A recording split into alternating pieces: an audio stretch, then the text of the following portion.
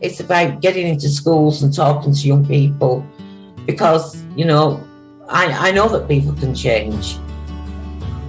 And it's about talking to people and getting them to understand and perhaps step back from violence and prejudice and whatever. And we just need to work together and keep on the good fight there. Absolutely. Hey there, guys. We are ecstatically happy to announce that we are associated with the Sophie Lancaster Foundation. The times are changing, and with the unfortunate death of Sophie, those changes have made a massive impact for the future. If Sophie was with us still today, I can guarantee what you are doing will still be reaching so many lives of young teenagers, young adults, and those who wish to be as different as possible. So thank you very much.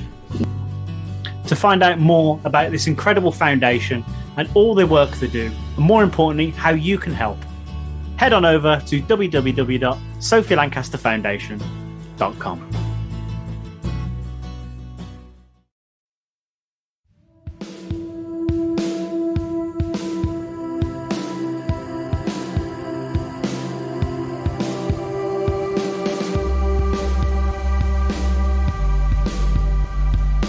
Guys, how's it going? We're on YouTube. It's the Chronicles of Podcast. Hey, yeah. This is the 22nd edition. And these are the Chronicles of Olivia Hyde. Hit it!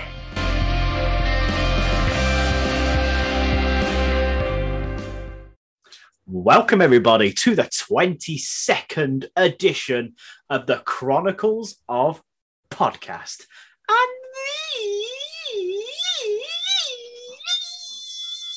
these are the Chronicles of Olivia Hyde. It is I, the bearded brummy Jamie, and with me, as always,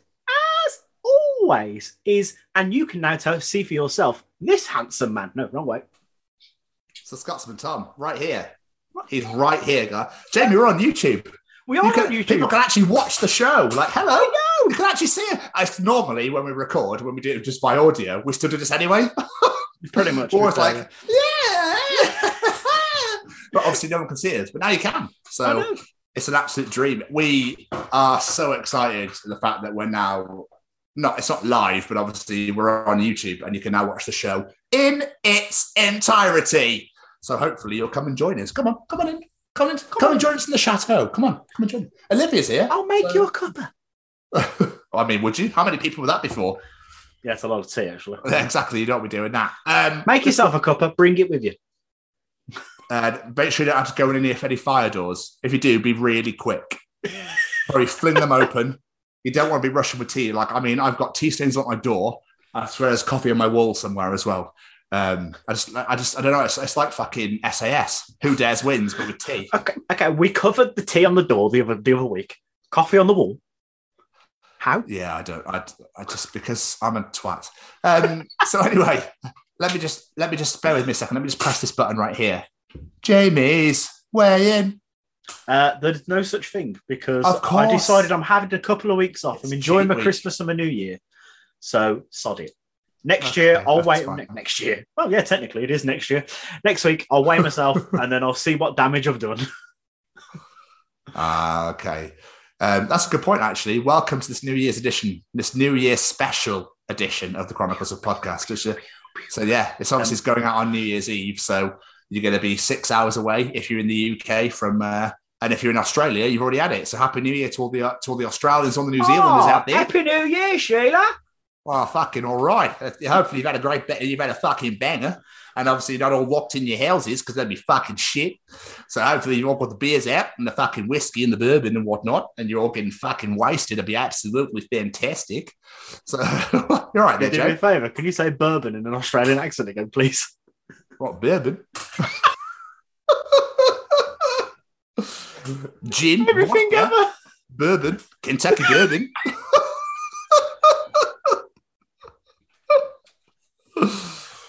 Oh, that's really amused me. I don't know why.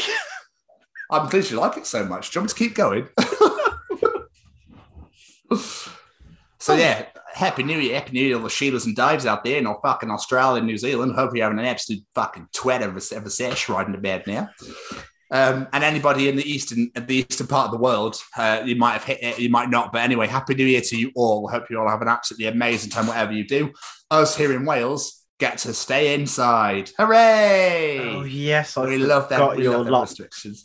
Locked down again, aren't you? Well, we're not locked down necessarily. It's more of a, you can only have 30 people indoors and 50 people outdoors, and everyone's just gone. And nightclubs are now shut and all that sort of thing. So everybody's just gone. Do you know what?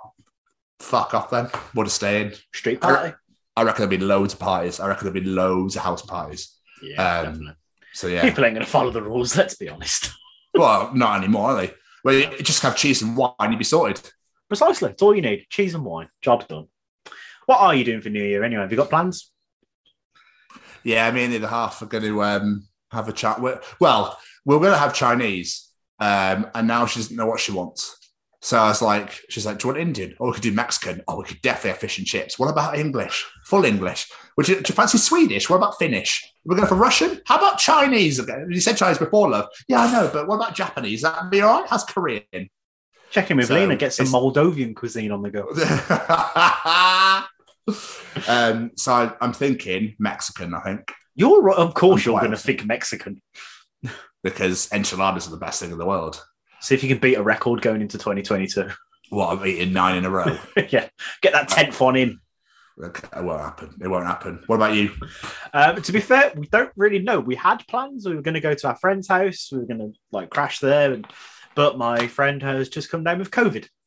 So his isolation date for the 7 days is the 1st of January. So yeah, so now we've got to try and think of some New Year's Eve plans. So I don't know at the minute. Probably just going to be me and the wife watching terrible movies. I mean, New Year's so overrated anyway, dude. I mean, to be fair, it's just like you have to pay 20 quid to get to a pub you normally go to anyway. It's normally free entry, and they treble the prices of beers and wines just because they fucking can. Nah, I'm all right, thanks. Yeah, no, I've never been the biggest fan of New Year, to be fair, because of personal reasons. My granddad passed away on New Year's Eve, so I just have memories of that. So yeah, I'm good. No, that's fair. That's fair. How are you, man? Anyway, what's been going on? Well, I'm all right, actually. I've just finished a shift. We're currently recording at 11:20 at night time. Nighttime recording. Well, don't forget, it's night time. Oh, yeah, sorry. It's night time. Recording. Yeah. Recording.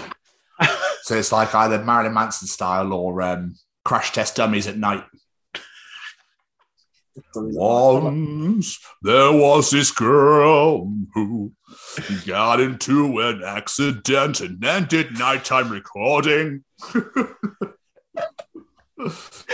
But yeah, so I've just come home from work. I've had quite a busy shift. I'm not gonna lie, I was on the way here and I was like, I'm so tired. But as soon as I set up, I was like, come on, let's go. First YouTube recording, baby. So no, I'm good. I've had 3 days off. Do you know why I've had 3 days off work? Because it's been bloody Christmas, hasn't it? Yeah. Bloody Christmas. Have you had a good Christmas, Mr. Stevens? I was quite ill. So it was good. It was good. The day was lush.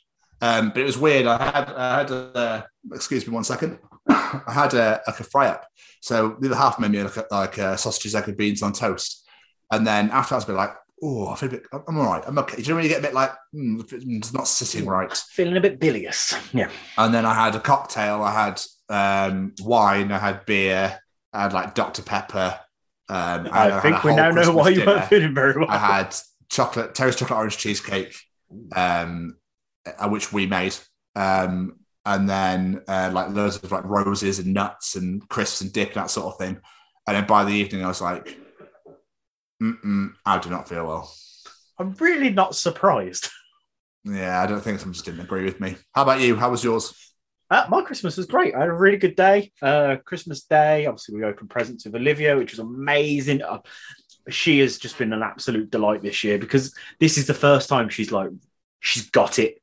Like she knows what's happening. So in the morning, she's like, Daddy, has Santa been? Has Santa been? Like running down the stairs. She absolutely loved it. She's like, it's just amazing watching it all open the present. She was distributing them. It was amazing. Like normally I pass the presents out. She was like, is this one for me? Yes, it's for you.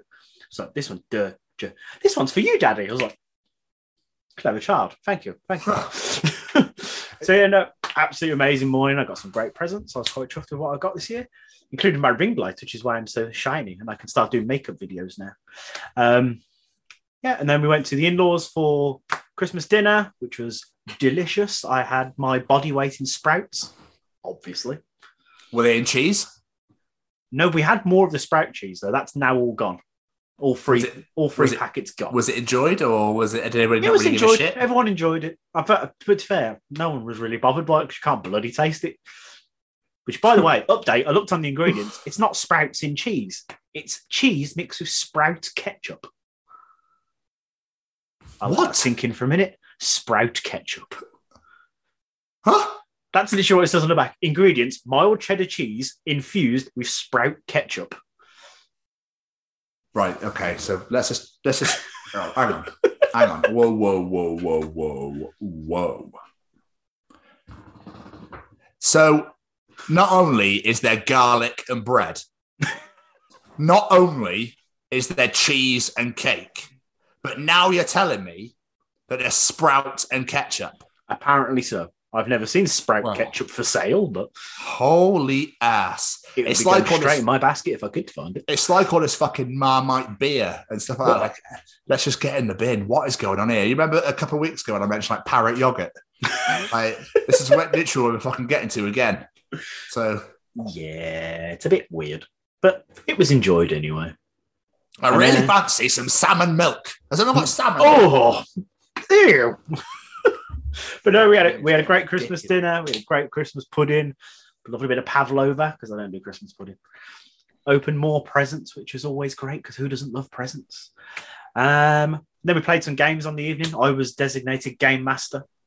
So we had this game where you basically wear the glasses and you write the name on it. And the person wearing them has to ask questions so they can guess who they are. So like mine had Geordie LaForge on it and I had to ask questions and try and guess who it was. Like yes, no questions. Is he in a TV show? Is he in a movie? That sort of thing. He's from Star Trek, don't worry. Oh, okay.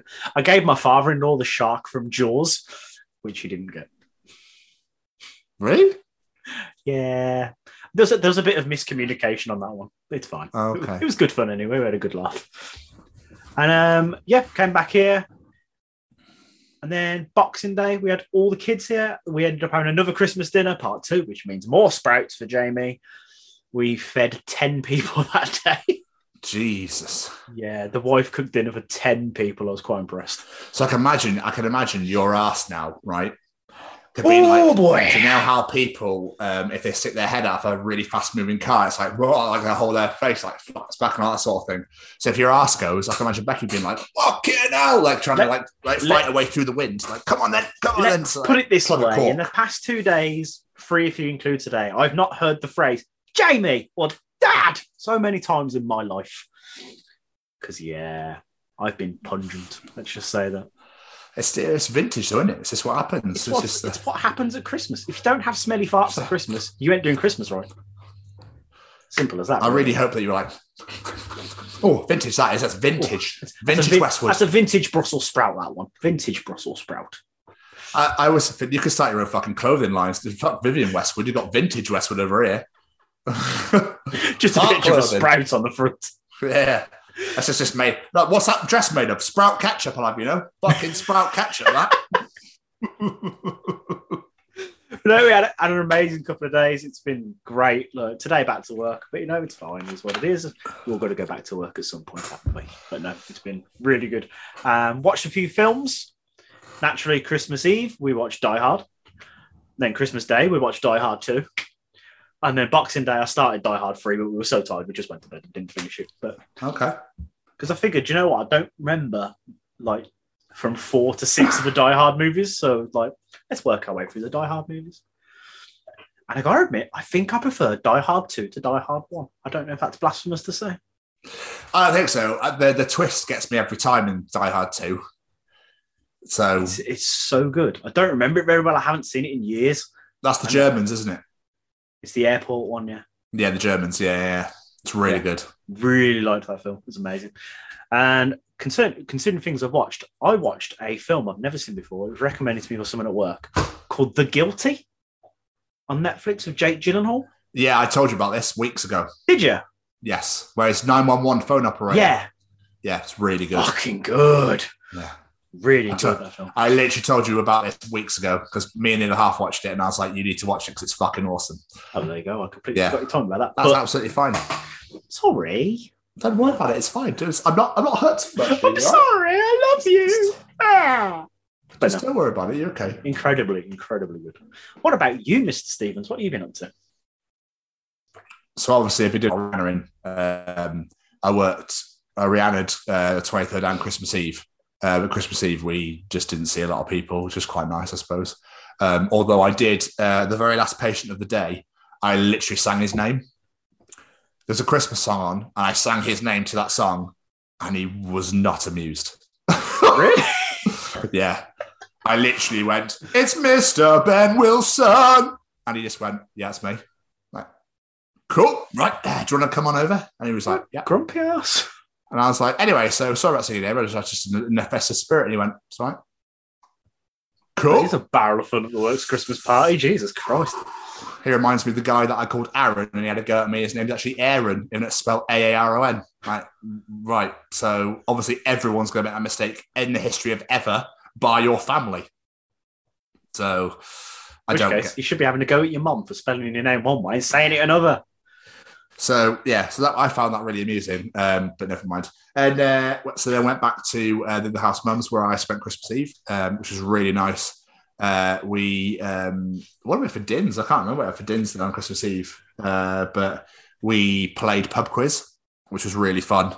So we had loads of cards and we played pub quiz, and I demolished the first round. So we did like 5 cards each, and then like we all read. So it's like 5 cards each, 3 rounds. So like her mum would read out a round, then she'd read out a round, then I'd do one. Okay. So you'd have 2 sets of answers in each 3 sets of rounds. And I won the first one. Her mum won the second, and then she won the last one. So it was good fun. We just had some wines and some chocolates and stuff and just chilled out. Christmas Day was lush, like so lovely.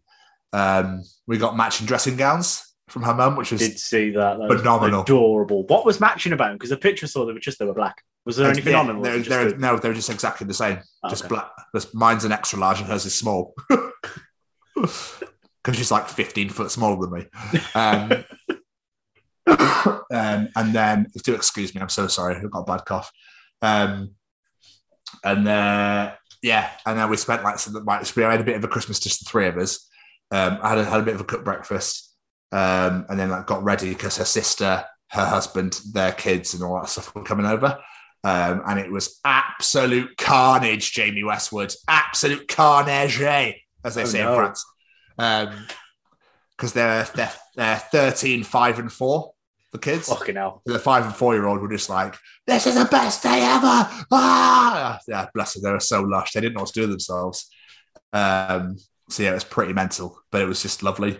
We had Christmas dinner, which was absolutely turkey and beef. It was lovely. And obviously, we made the cherry chocolate orange cheesecake, which was unreal. And then what did we do after that? Did gifts, and my other half sister and her husband, so very, very generous. I'm going to see Jack Bauer live. All right, I'm going to see Kiefer Sutherland. So I was literally went, "No way!" And do you want to know a secret? What's that? I already knew that. What? How do you know that? That's for me to know and for you to never to find out. Why did you tell me? Because I want to know. Your other half messaged me asking for my opinion on something. So. Oh, okay. I already knew that. Fair. So I'm absolutely pumped about that. That's going to be absolute titties. We watched Michael McIntyre's The Wheel. We watched Blankety Blank with Bradley Walsh, just Christmas TV. After everybody left, this chill. And then I was like, "Oh, my ass, I don't feel very well." And I ended up being sick all Christmas Day night. I got no sleep. The other half looked after me, though. She was wonderful. And I kept her up most of the night. I felt so bad. I was proper spewing up. So Boxing Day.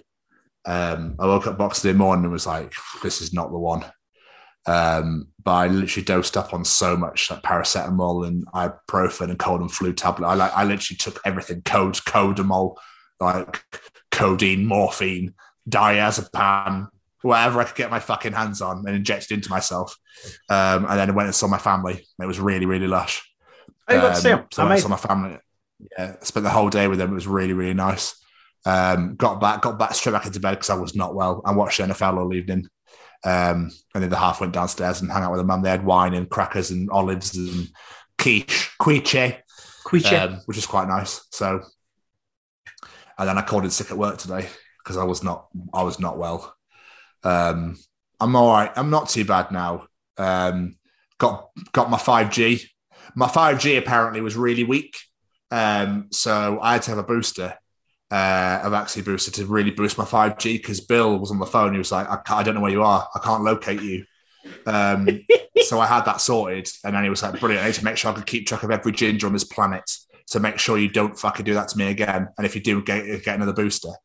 But what I'm really hoping for, Jamie, is that I get magnetic powers because apparently people in America have been kicking off saying that everything sticks to now like magnets, like all the metal and stuff. So I could be a much more powerful version of Magneto. I was going to say, if you're going to be a magnet, you might as well go full hog and turn yourself into Magneto. So go for it. Exactly. Did you not see that news report where that woman was sticking that key to her? Yeah, it is, yeah. She stuck it to her chest and it stuck there, but it stuck it to her neck and it kept falling off. It was like, yeah, look, why is this sticking to me? Why is it if I balance myself at an angle, it sits there and doesn't move? But do you know what I didn't do tonight? What I did tonight, because the other half asked me what my karaoke song was. And I was like, what is my karaoke song? And then I remembered it's the Mavericks Dance the Night Away. I was like, I've not heard that song for ages. Wow, so, I've not heard that song in a long time. Little bit of nostalgia tonight. So I put it on and was just like, takes me back. They don't make them like they used to. Just wanna dance the night away. Oh, I haven't heard that in years. I can't remember the rest of the words now. Get it on your player. With senorita who can sway. I need to stop singing.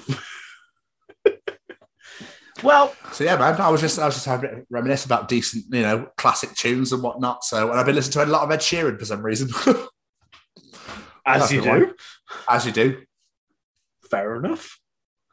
Nothing wrong with a bit of Ed. To be fair, he's all right. I don't see what everyone dislikes about Ed. He's all right. He's not harming anyone. So we're caught up. So shall we check in with our friends? Let's do it. Stay cozy. What you saying? Hey, Jamie. Do you like being cozy? I do. And do you like staying cozy? I like that even more.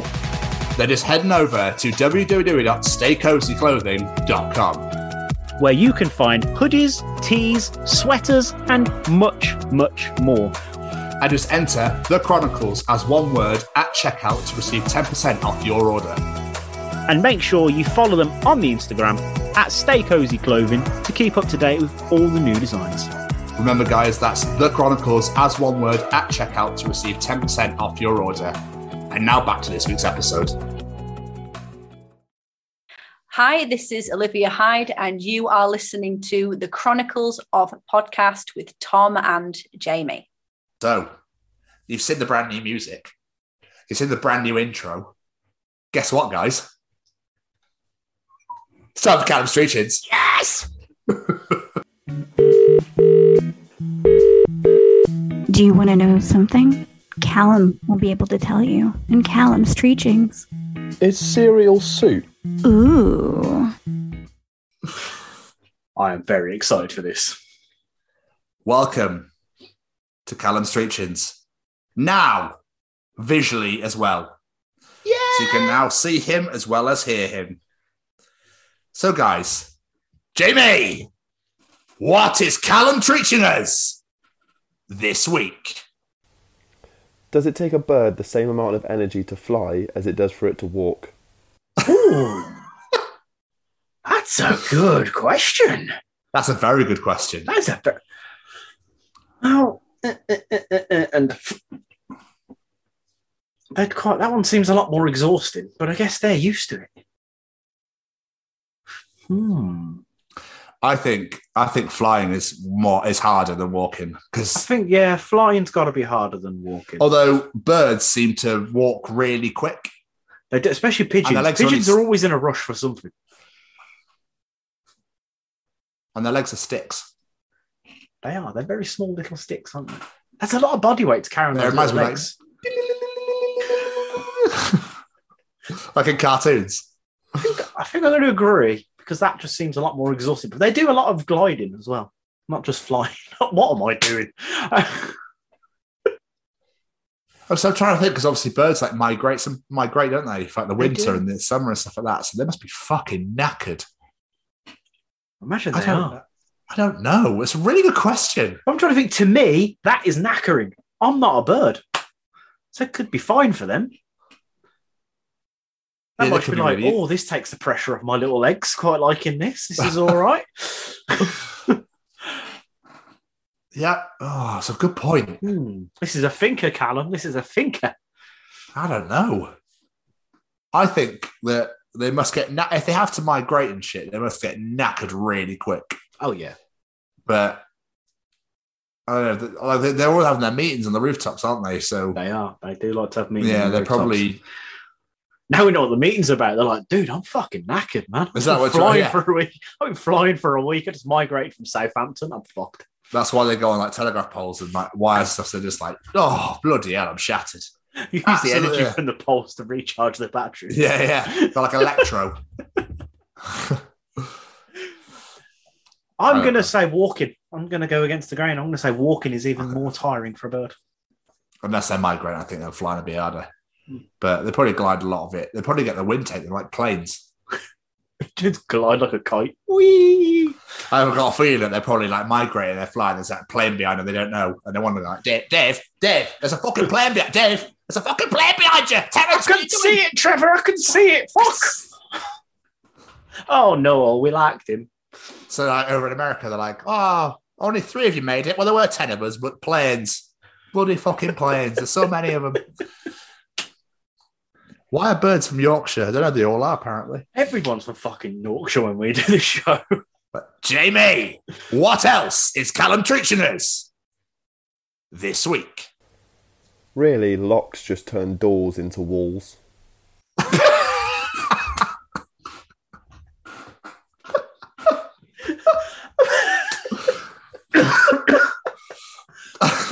Well, he's not wrong. Yeah, he's not wrong. I can't even think of anything I'd say to that. No, me. Yeah, a wall that opens. Yeah, he's not wrong. You can't walk through it anymore. It's locked, so it's technically like a wall. That is nuts. Terence, have you locked that wall yet? You mean the door? The wall? Have you locked the wall? Locked the door? What the fuck are you on about? It was a door. Now it's walled. Yeah. Come on, you know this. Callum's been fucking telling us. He's teaching us all, for fuck's sake. Where's Simon at? What's he doing? Oh, he's trapped in the door, for fuck's sake. Not again. That's my brain knows. Just like, what? Look, that's really tickled me. That's nuts. But he's absolutely right. It turns a door lock turns into a wall. Yeah. Well, fuck me sideways, Jamie.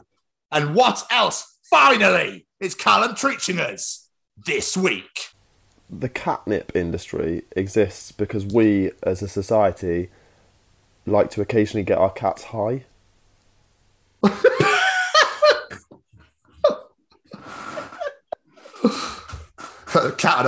a cat on a come down. Fucking hell, have you got some? Have you got some fucking nip? Like he's in the alleyway. Like, Simon, you got some fucking nip? Like, it's going to cost you a 20 for an ounce. No. They do though. I can't believe I'm fucking going to admit this on the goddamn show. My wife brought a cardboard house for the cat. What?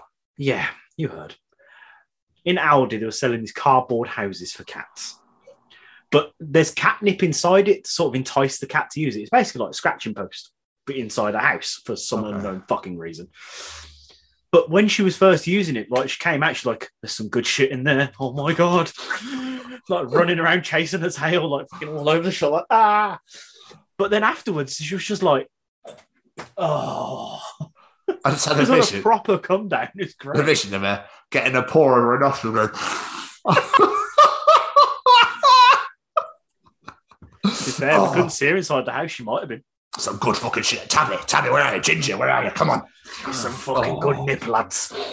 I've heard there's some good shit around the Westwood house. Let's go. It's just a massive cat orgy in this house. They're all like snorting nip off each other's balls. Like,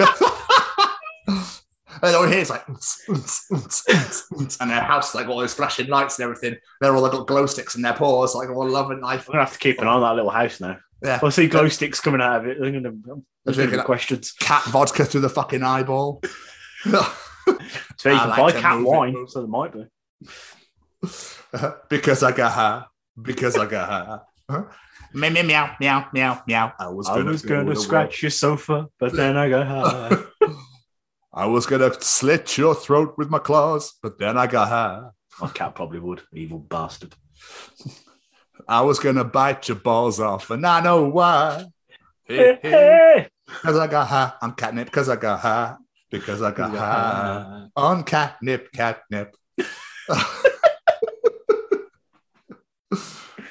One for good look, Amidala. Yeah, let's fucking go then. Eh? And that was another edition of Callum's Treachings. Yeah. Oh, they are fucking phenomenal. And obviously you can see his beautiful little face now as well. I know. You can look at him and go, what a fucking unit of a man. Oh, he's an absolute fucking tank. Absolute machine. And now I've got to follow Jamie. Yes. It's time for Tom's Journal. Oh, open it for me.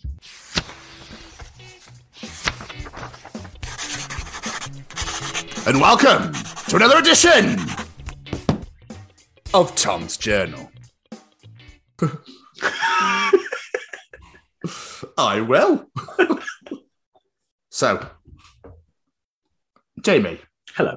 I'm not sure why people don't automatically say shape-shifting when asked what they want their superpower to be. You know, you could become anyone you want, like even fictional characters, anyone. Cosplay would always be spot on. Dysphoria wouldn't exist. Perfection. Rob a bank. Disguise yourself as a stray pen lying on a shelf when the cops come. These are two kinds of people. Just imagine a single pen surrounded by $500,000. That is a really, really, really damn good point. It's a clever idea, isn't it? And if you were to shapeshift into someone, say a superhero, would you get their powers too? I would imagine so, yeah. And that's the fucking winner of an answer. Does Loki or Mystique get them when he turns into them? I think he does, doesn't he? I can't think, if I'm honest. I think so. Just quickly, I'm going to see Spider-Man tomorrow night. Very excited. Yes, finally. Sorry. Yeah, so... I don't know. Interesting, isn't it? But even if you don't get their powers, that's a pretty cool answer, and I'm going to steal it from now on. I just shapeshift into the pole, you know, the gold metal pole they have with all the ribbon on, and just like sit there for a while, like. This made me fucking raw. Okay. So, Jamie. Yes. One was given to Monica in his life. One was given to Erica by his side. One was given to Sandra in the sun. And one was given to Mary all night long. But, Jamie, they were all deceived. Deep in the fires of Mount Doom, the Dark Lord Lou Bega forged a master Mambo. And that Mambo was number 5.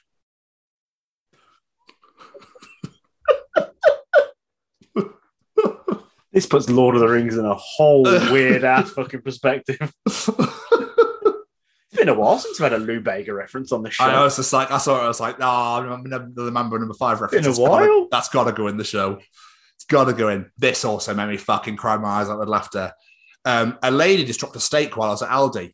I said, whoops, now it's ground beef. She didn't laugh or seem slightly amused, but that's showbiz, I guess.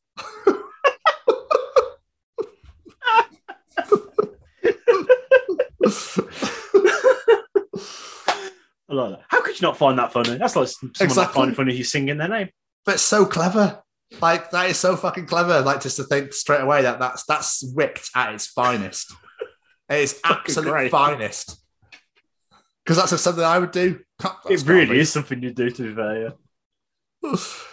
This is going to blow your mind. Oh, I like it when things like Darth Vader can give long distance hand jobs. Who the fuck starts a conversation like that? I've just sat down. I mean, technically, yes, he could. I'm not sure I'd want to receive a hand job from Darth Vader, but I think I'm getting one right now. Can you feel his force? Bit tighter. A bit too strong. He's just slid a finger in the dark side. Absolutely. Right, this is for everybody. Remember, I gave you a security reminder last week. I'm giving you another security reminder this week. This is another one. Good. Please pay attention. All right? Yep. Home security reminder. A lot of people are going away for Christmas, which makes their homes easy pickings for burglars. For security reasons, I strongly recommend leaving one of your kids behind to construct a series of elaborate booby traps and defend your interests. But it works. It worked in 2 movies. So. I mean, I have no kids, so I can't do that. I'll just lock all my windows and doors. Yeah, that's a safer option for you, but I've just got to leave the kid at home. If I did, I'm sorry. So yeah. Did you also know, Jamie? I'm not sure if you're aware of this. The Rocky Horror Picture Show is the only movie in the Rocky series to not feature Sylvester Stallone. Fuck's sake. Side note, I made an amazing accomplishment this week. What's that? I taught Olivia to do the time warp dance. She fucking does it. Yes. Tenacious D version or the Rocky Horror Picture Show version? The Rocky Horror Picture Show version. She goes like, "Let's do time warp again." It's the best. I'm so proud of myself. I bet you are. 1980 chord and wants his fucking, I don't know. Hey, you don't insult that film or that soundtrack or that song or that dance. You leave it all alone. I've never seen it. So. I'm about to say you've never seen it, have you? No. But I felt this was also fitting since Christmas has been and gone. Mariah points a claw at another innocent victim. All I want for Christmas is you. We look away. The screaming eventually ceases and is replaced by the sound of bones crunching. We can sleep easy now. The Mariah has fed. For now. Until next year. When her and Buble start defrosting again. I've got a nice, yeah, when they come out of their caves, they're fucking like, the bubbles burst, Buble's back. Bubbles burst, Buble's back. It's here like just like squeezing his face through the caves, like everyone's like trying to block him in with he turns into liquid and foams through the rocks. Right. How does this hideous monster turn into such a charming man? Haven't met you yet. Shit, the Michael's back. Hide, everyone hide. No one blow any bubbles. It's Buble. Fuck off, I don't care. I've got a little rhyme for you. Okay, I like rhymes. Roses are red. Wine brings us cheer. People sticking random objects up their bums is costing the NHS 350 grand a year.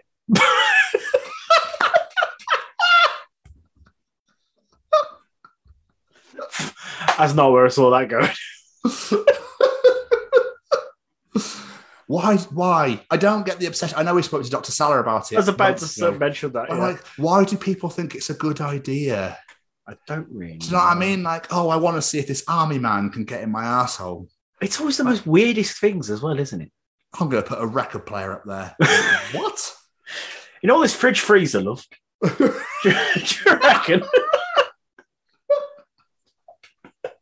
If I lube it a little bit, you never know. What size your TV? 75 inch? No problem.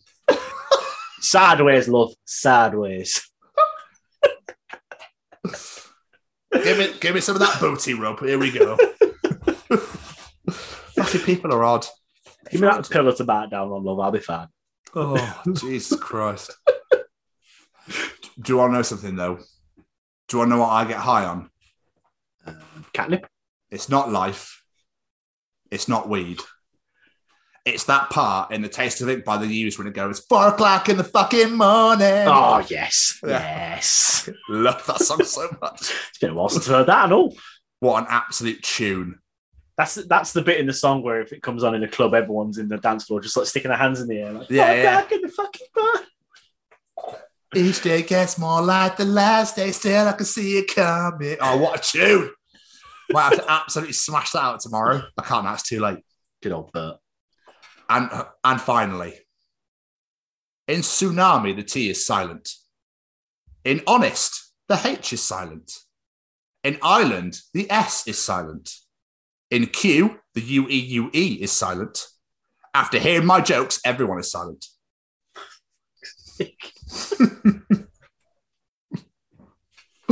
And that, Jamie, was another edition of Tom's Journal. Fucking enjoy it, all right? Get that in your face and smoke it. Or eat it. Or lick it, or whatever you want to do. Shove it up your ass. It'll cost you that chest, though. Like the fridge freezer. Oh. Before we move on, shall we hear from our other friends? We've got lots of friends. Siscast, get your ass in here. Hi, I'm Frank Guglielmelli, and I'm the narrator for some wonderful audio dramas from Siscast, like Marty and Mars, Bounty Hunters, and a great part in Val Toby, with much more to come. You can find these programs on Spotify or wherever you listen to podcasts, or head over to our website, www.siscast.com. We are excited to announce that we are now affiliated with the Chronicles of Podcast with Tom and Jamie. Jamie. Hello. It's a very special New Year's edition of The Piece of Resistance. It is. He's got his party hat on. He's got his fireworks ready to go. He's been setting off. He's got his sparklers going. He's practicing the words of Old Lang Syne. Exactly. Oh, what a tune. Ladies and gentlemen, welcome to the Chronicles of Olivia Hyde. Olivia is the front lady for Bad Pollyanna. They're currently on a break. Don't worry, they're on hiatus. They will be back.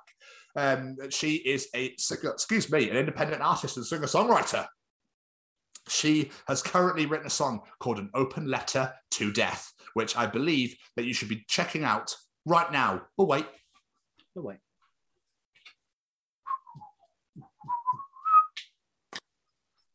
It's about 5 minutes, isn't it? We can give them 5 minutes. It's fine, yeah. So, how's the wife? All right? Yeah, she's all right. Good. Bit of a cough, but she's all right. Oh, nice. As long as she's okay. Welcome back, guys. And hopefully you enjoyed An Open Letter to Death. Hopefully you enjoyed that mother lover. And welcome to these Chronicles of Olivia. She is a wonderful northern human. It's my favourite thing about this interview. It's just how northern. It just reminded me of being home again, like turning to my parents. It was just. It's what I love about this. Your love for this episode is simply not because of the beautiful things she says, not because of her hard work and dedication, not because of her amazing 12-foot dog, but for the fact that she's northern. Yeah, well, northerns are better than southerners, aren't they? So it's just the way it is. It's just a lot Move nicer. towards that fucking moor, then. So yeah, this was a beautiful interview, beautiful stories. Obviously, sadly, Olivia lost her father, which is obviously what An Open Letter to Death is all about. And she introduced us to her other half as well, who lovingly directs and films some of the videos. They did some videos today during lockdown and whatnot in their house as well. So yeah, but yeah, Olivia was just an absolutely wonderful person to talk to. She was so lovely. So Tom said she's a singer-songwriter, which absolutely is, but I just like to call her an artist because it goes beyond the song. The video is like a mini movie. Yeah, the song is an accompaniment to, and she did all the costumes. She did all the casting. She directed it. It literally is this art piece designed and put together by this one powerhouse of a woman, and it is absolutely incredible to check out. And the story behind it is beautiful. And it's just amazing when you see someone that's so passionate about a project. They're just like, I'm going to throw everything I have at this. And it paid off. It is absolutely incredible. Obviously, we originally reached out to Olivia because she, as Tom mentioned, is the vocalist and for Bad Pollyanna. And Bad Pollyanna released a single called Invincible Girl. There was an official charity single for the Sophie Lancaster Foundation. And they raised a ton of money for her as well. So it was amazing to talk to her about that, about how they got involved with the foundation and all about Sophie's message. So yeah, this is a delight. Wonderful. Jamie. Hello. Any final words? Just Olivia, thank you very much. And never give up because your mindset is beautiful. Ladies and gentlemen, here we go. Ladies and gentlemen, interviewing this week an incredible woman who is the front lady for Bad Pollyanna, an absolutely incredible artiste, singer-songwriter of An Open Letter to Death. It's Olivia Hyde. Hello everyone, today we welcome a very special guest into the chateau. Today's guest is an amazing singer-songwriter, formerly with the band Bad Pollyanna, but now performing solo. Here to talk all about her new single and masterpiece, An Open Letter to Death. A woman who I learned recently can do a cracking cover of Alone by Heart. Ladies and gents, these are the Chronicles of Olivia Hyde. Hey. So it just so that the Bad Pollyanna fans are having a meltdown right now. It's not that we're officially never doing anything again. Don't worry. It's just I'm focusing on this for now, but I'm not formally in Bad Pollyanna. Okay, I do apologise. I wasn't 100%. I could just imagine my husband going, shit, where was I? No. It might seem like it at the moment, but it is my intention to go back and finish the third album. It's just that this is something that's been wanting to come out for a while, and I seem to be absolutely powerless to stop it, even though it's terrible for my mental health. But doing it anyway. But that's being an artist at the end of the day, so I'm not complaining. So, Olivia, how was your pandemic season? Because obviously it's still going on, so I kept being like 18 months, 19 months, 20. So yeah, how was your last 2 years been? Well, if just to be completely honest, I do very well in lockdowns because you might not think this to see me on stage, but I'm not necessarily the most sociable of people. I actually find this over and over again with musicians and artists, that people assume that they're very extroverted. But where I'm sat right now, this is my studio. I've got my piano adjacent and my little heater, my notebook, my Logic sessions, and my cats and my dog. And so not that much changed. The only things that changed were, I didn't get to see my friends and family as much as I would have liked. I wasn't gigging. But no, I do very well in lockdowns because I'm used to being by myself with my pets and my music and my art. Me and my partner made Blood and Rust in lockdown. We gave ourselves this challenge of making a video in lockdown with no cast, no crew, no locations, very, very little money. We had 20 from Bad Pollyanna to do a whole albums with the demos that until that point were very half-baked. And sorry, we had to cut because of bad internet, but I got to the point where I said that we did Blood and Rust in lockdown. So yeah, we gave ourselves a challenge of making a video just in our home with 20 quid, no extra costumes or locations. We just had to work with what we had. And we had a blast doing that. But yeah, it's like, and it's going to sound awful. And I don't mean to make light of what other people go through in lockdown. I mean, Blood and Rust was literally about somebody going mad with isolation in lockdown. But yeah, I do pretty well by myself because I'm on my own most of the time anyway with my music and my animals and my videos. So That's doing good. Really okay. That's amazing. What did the 20 quid get spent on in the end? £10 on grey body paint for Andre, who played the personification of loneliness. I like to anthropomorphisize complex things in my work. It's something I do a lot. So he was the personification of loneliness. And then £5 on some flowers that we set fire to, and £5 for the black bath bomb. That was it. That's amazing. But obviously, whilst you were locked away and whatever else, other than doing what you do, your music and whatnot, did you teach yourself or learn a new skill at all? Or did I? Well, I guess so. But it's weird in my head. The two things aren't connected because very little about my day-to-day changed. But yes, something. Yeah, absolutely. In Bad Pollyanna, Nikki was the primary arranger. So I would sometimes write the songs. He would sometimes write the songs. Sometimes we'd write the songs together, but he would always arrange them. I would always do the lyrics and he would weigh in. But with the arrangement, he would always do the arrangement and I would weigh in. And obviously when Paul joined the band, he contributed to the arrangement as well. But then when it was my music, I don't know anybody who could arrange things the way that I wanted them arranged. So I had to teach myself. I had to teach myself orchestral arrangement. So I bought Logic Pro in January. And since then, the Ghost of Stalls Hall, for instance, is probably the best example. But that song is on my EP, and that's a whole orchestra. So now it's, generally speaking, my arrangements are piano, strings, and some orchestral instruments. So yeah, although again, the two things in my head aren't related. It's more that, okay, I need to learn how to do this now.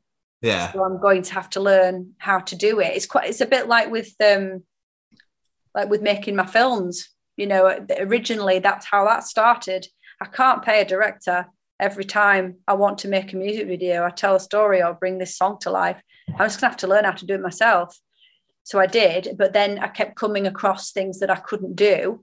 You know, like I would look back on, I shouldn't really do this. Andre tells me off for doing this. If Andre was here now, he'd say, stop doing that thing. But publicly critique my own work. Like when I look at Hollow, the first video that I sort of co-directed, I realised the cinematography wasn't very good. And it wasn't my co-director's fault either. The cinematography was shit. And he was not really in it for the creativity. He was in it for a paycheck, and frankly, he was a total wanker. And I was really telling that to his face. He shot it like TV, wide, medium, close up. No imagination, no the camera moving in a particular way to tell a certain story. There was no thought at all. And yeah, it's one of those things of like, why is that shit? Why is that shit? And then I thought, well, I can't direct music videos if I can't talk to the DOP in a language they understand and understand how to tell a story with the camera. Thank you, sweetheart. Speak of the devil, I was just talking about you. Yeah. Now a doggy. Bungle, come sit with me. I'm going to assume it wasn't the dog that brought you the cup of coffee. That's Andre. So Andre is the DOP that I work with on a regular basis, and he loves me, so that works. You know, massive win. But yeah, it was just like, I'm going to have to learn this in order to do what it is that I want to do. It's as simple as that. Who knows what the next thing might be that I have to learn how to do? Oh, I'm on a new thing actually. Yeah, shit. I'm learning how to do screenwriting because with Ghost of Stalls Hall, we want to do that as a short story because it's about the people that were locked up in asylums that by today's standards never would have been, or even seen the inside of a doctor's surgery. Gay people being, trans people being something, you know, people that stand out there. And Clive, who death in the video, Clive Russell, he's going to play like a doctor that's haunted by the people that he knows that society let down. And I'm going to have help. I happen to be best friends with she's actually pretty much a world famous writer. And she's going to help me. But yeah, it's just, I want to do this. I want to make this. I'm going to have to learn this thing. So get your big girl pants on, Olivia. We love talking to people like that, though. You know, it's, I want to do this. Oh, no one's going to do it for me. I'll do it myself. Sorted. Teach me a skill. Yeah. Let's go. I love that attitude. That's the advice I give over and over again to people, because I teach performance and songwriting, and I'm always, because it's very important to me to facilitate creativity in other people. That's something that I really massively value. And I just say, if I could give you one piece of advice, it would just be, give yourself permission to fail. Give yourself permission to be shit. You know, just get on with it. It's, you know, the first time you do it, it's never going to be any good, no matter what it is. So what are you waiting for? You know, you've got to wade through that shit regardless. So if you really want to do it, just crack the fuck on. Yeah, exactly. I mean, everyone starts somewhere. People who don't like it. So my dog is getting, what? What do you want? Come on. Come sit with me. Why are you looking at me like that? We need to go outside and play is what we need to do. But that's exactly what that look means. It's dark and I'm cold and I'm talking to strangers on the internet. Go harass your dad. Yeah. No, but go back to what you're just saying, look, practice makes perfect. That's an expression for a reason. You keep trying until you get it perfect. Yeah, it's why I'm so shit at talking to people. I've got practice. And also, it's better that you don't. I hate relying on people. I hate relying on other people to do bits and pieces. Where you're waiting for something, you can't progress because you're still waiting for that certain thing. So being able to do it yourself, spot on. Yeah, but even if then you are in a position where you can hire someone to do that for you, you can talk to them in their language as well. Then yeah. So take us back.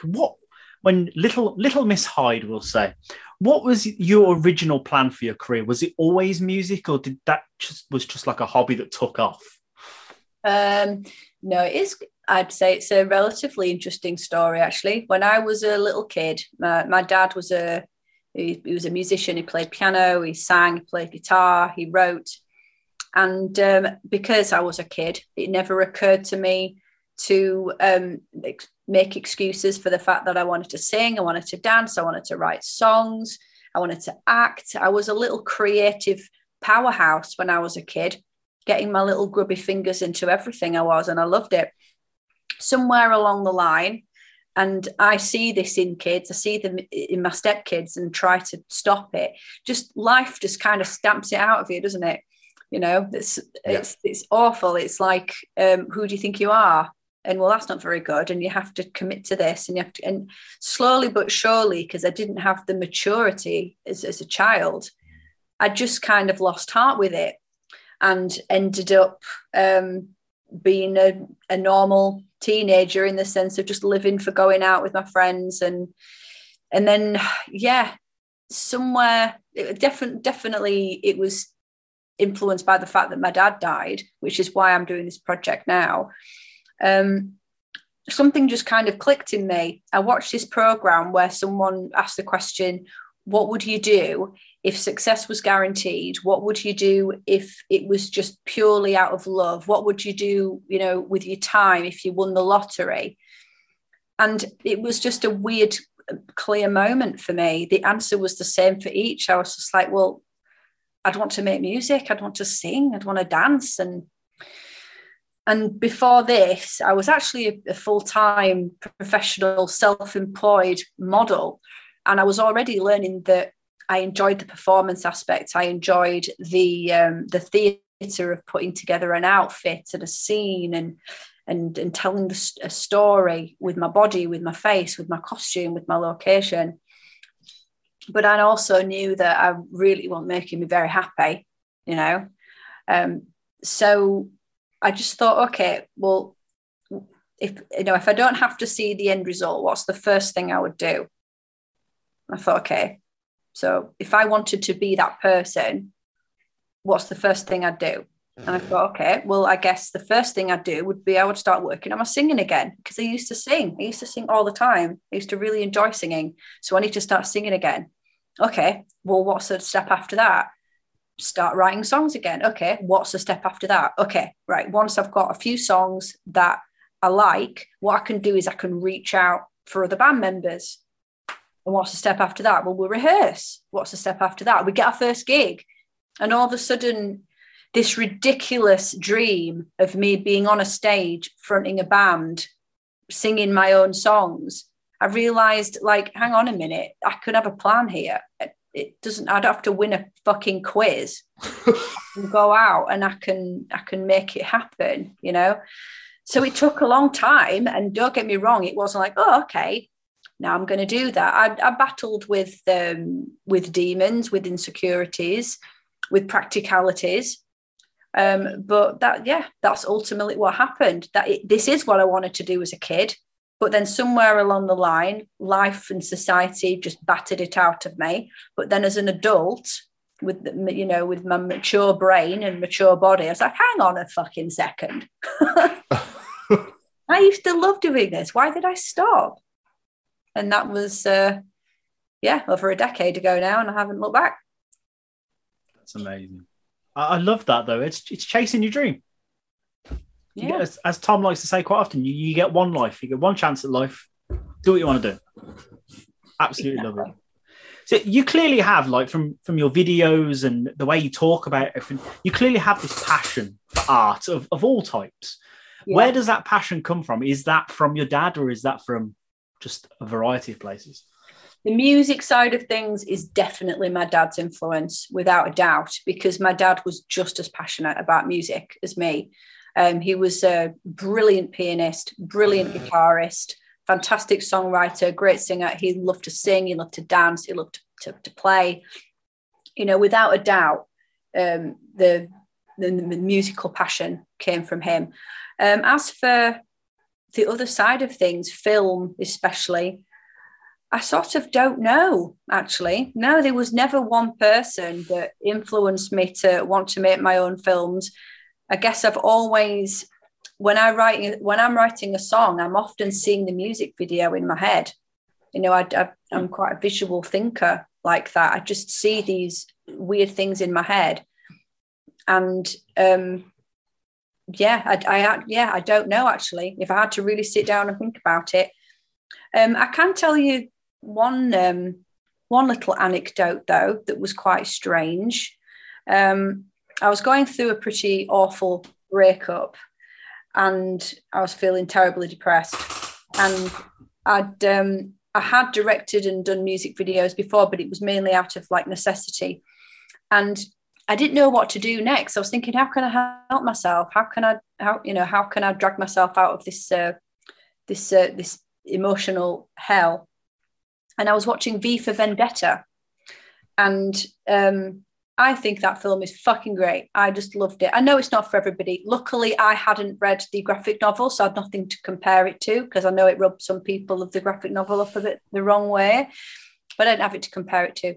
There's that scene where there's with the dominoes, and I just sat there and thought, how many brilliant, amazing, talented people have had to work as a team in order for that scene to happen. So you've got obviously the cast, who are absolutely world class. The director, underneath the director, you've got the DOP, the production designer. Underneath the DOP, you've got the camera operators. You've got the lighting, the people who are in charge of setting up the tracks. You've got the people who were, the runners looking after everybody. On the design side, you've got the production design, you've got the art directors, you've got the prop masters, you've got the costume, you've got the makeup, you've got then in post-production, you've got the editor, you've got the color grader. And I just sat there and thought, just, wow, I want to be a part of that team, that, and it just popped into my head, study production design. Study film, go and study film and production design. And that's what I did. I went to Brighton and got a qualification in production design. And again, it was just like, well, what do I have to learn in order to do this thing I want to do? Learn production design. I'll go and do that then. And then, from there, I learned about really what a director actually does, which surprises most people. And we've got a couple of interns at the moment, and I asked them what they thought a director did, and I mean, they're only 20, but fucking hell, their answers were adorable. Well, it's the person that tells people where to stand, and if people have to come on and off, the director tells them to come on and off. I'm like, oh dear God, that's really not bless them. They are absolutely lovely. But a lot of people have a misconception of what it is a director does and what the different people on the team do. And that is where I realized I'm really interested in production design, but really ultimately I'm a director. So no, I've got no idea. There wasn't one person. It was just a love of film, a love of music meets film. And so it just popped into my head, like, I want to do that. Awesome. Is that why you did with the music videos then? Because you direct, produce, and star in them? Well, here's the thing.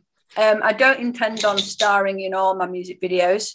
The only time, it's been up until now, it's been a necessity. It's, again, don't mistake kind of like a lack of a budget for people, for me wanting to do everything. You know, I mean, with Open Letter, for instance, and with pretty much everything we've done so far, I produced it, I wrote it, I directed it, I starred in it, but I was also the production designer.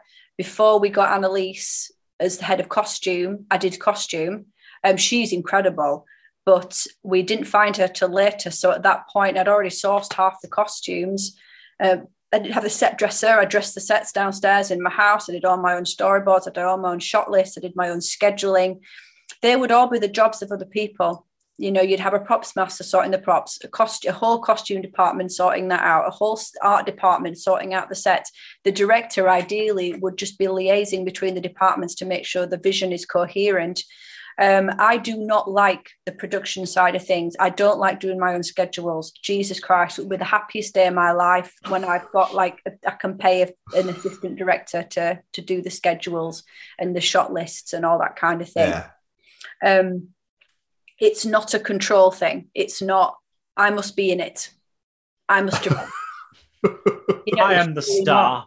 I'm the star, darling. If it goes to Stoke Hall, I don't intend to be in, because Clive's the star of that one. The next music video, I'm going to be in it as a performer on the piano, but the lead characters are actually going to be real bereaved people lip syncing the lyrics to Empty Bed. And yes, most people go, fuck, when I say that, but that's the next project. Yeah, Death of a Dream, I'm not in. I feel a connection with that character, you know, with who I called Rachel, because it's my middle name, because she isn't me, but there's a connection. So I'll be in Our Final Kiss, which is the thing I'm working on with Clive at the moment. But yeah, I mean, don't get me wrong, if Andrew Arnold came along and said, I want to direct your next music video, I would just be, you know, a mess on the floor in joy, and obviously. But she's not going to do that, because we can't afford the 10 grand a day she probably charges. And before now, I haven't necessarily had access to the kind of actors that I would. It's better to, you know, because I am an experienced actor, it's better for me to do it than to hire someone straight out of uni. It's, you know what I mean? It's yeah. And in the same way, like with the production design, there's, you know, a professional production designer is going to wipe the floor with me, but a student who is less qualified than I am, I'm not going to hand my project over to that, if that makes sense. Yeah. So no, it, you know, the credits listing is almost like, oh God, I bet people think I am such a fucking, you know, control maniac, but I'm not. It really is. It's about budget. It's about the fact that I'm an independent artist. I'm totally self-funded. There's nobody in a suit giving me money. I've got to wear a lot of hats. DIY. Yeah, and it will be the happiest day of my freaking life when I come to do a music video and say, okay, I've got to have a meeting with all these different heads of department, and then I'm going to let them do their fucking job and let them do it better than me, because they will. That'll be the happiest day of my life. It will come. You lot sort that out. I'm going to go fuss my dog. Sort it. Yeah, exactly. No, I'm not trying to blow smoke or anything. Your voice is incredible and it's powerful. And you can feel the emotion in your voice when you sing your lyrics. Did you train to be a singer, or is that like natural talent? No, I trained like a motherfucker. I trained for years. Yeah.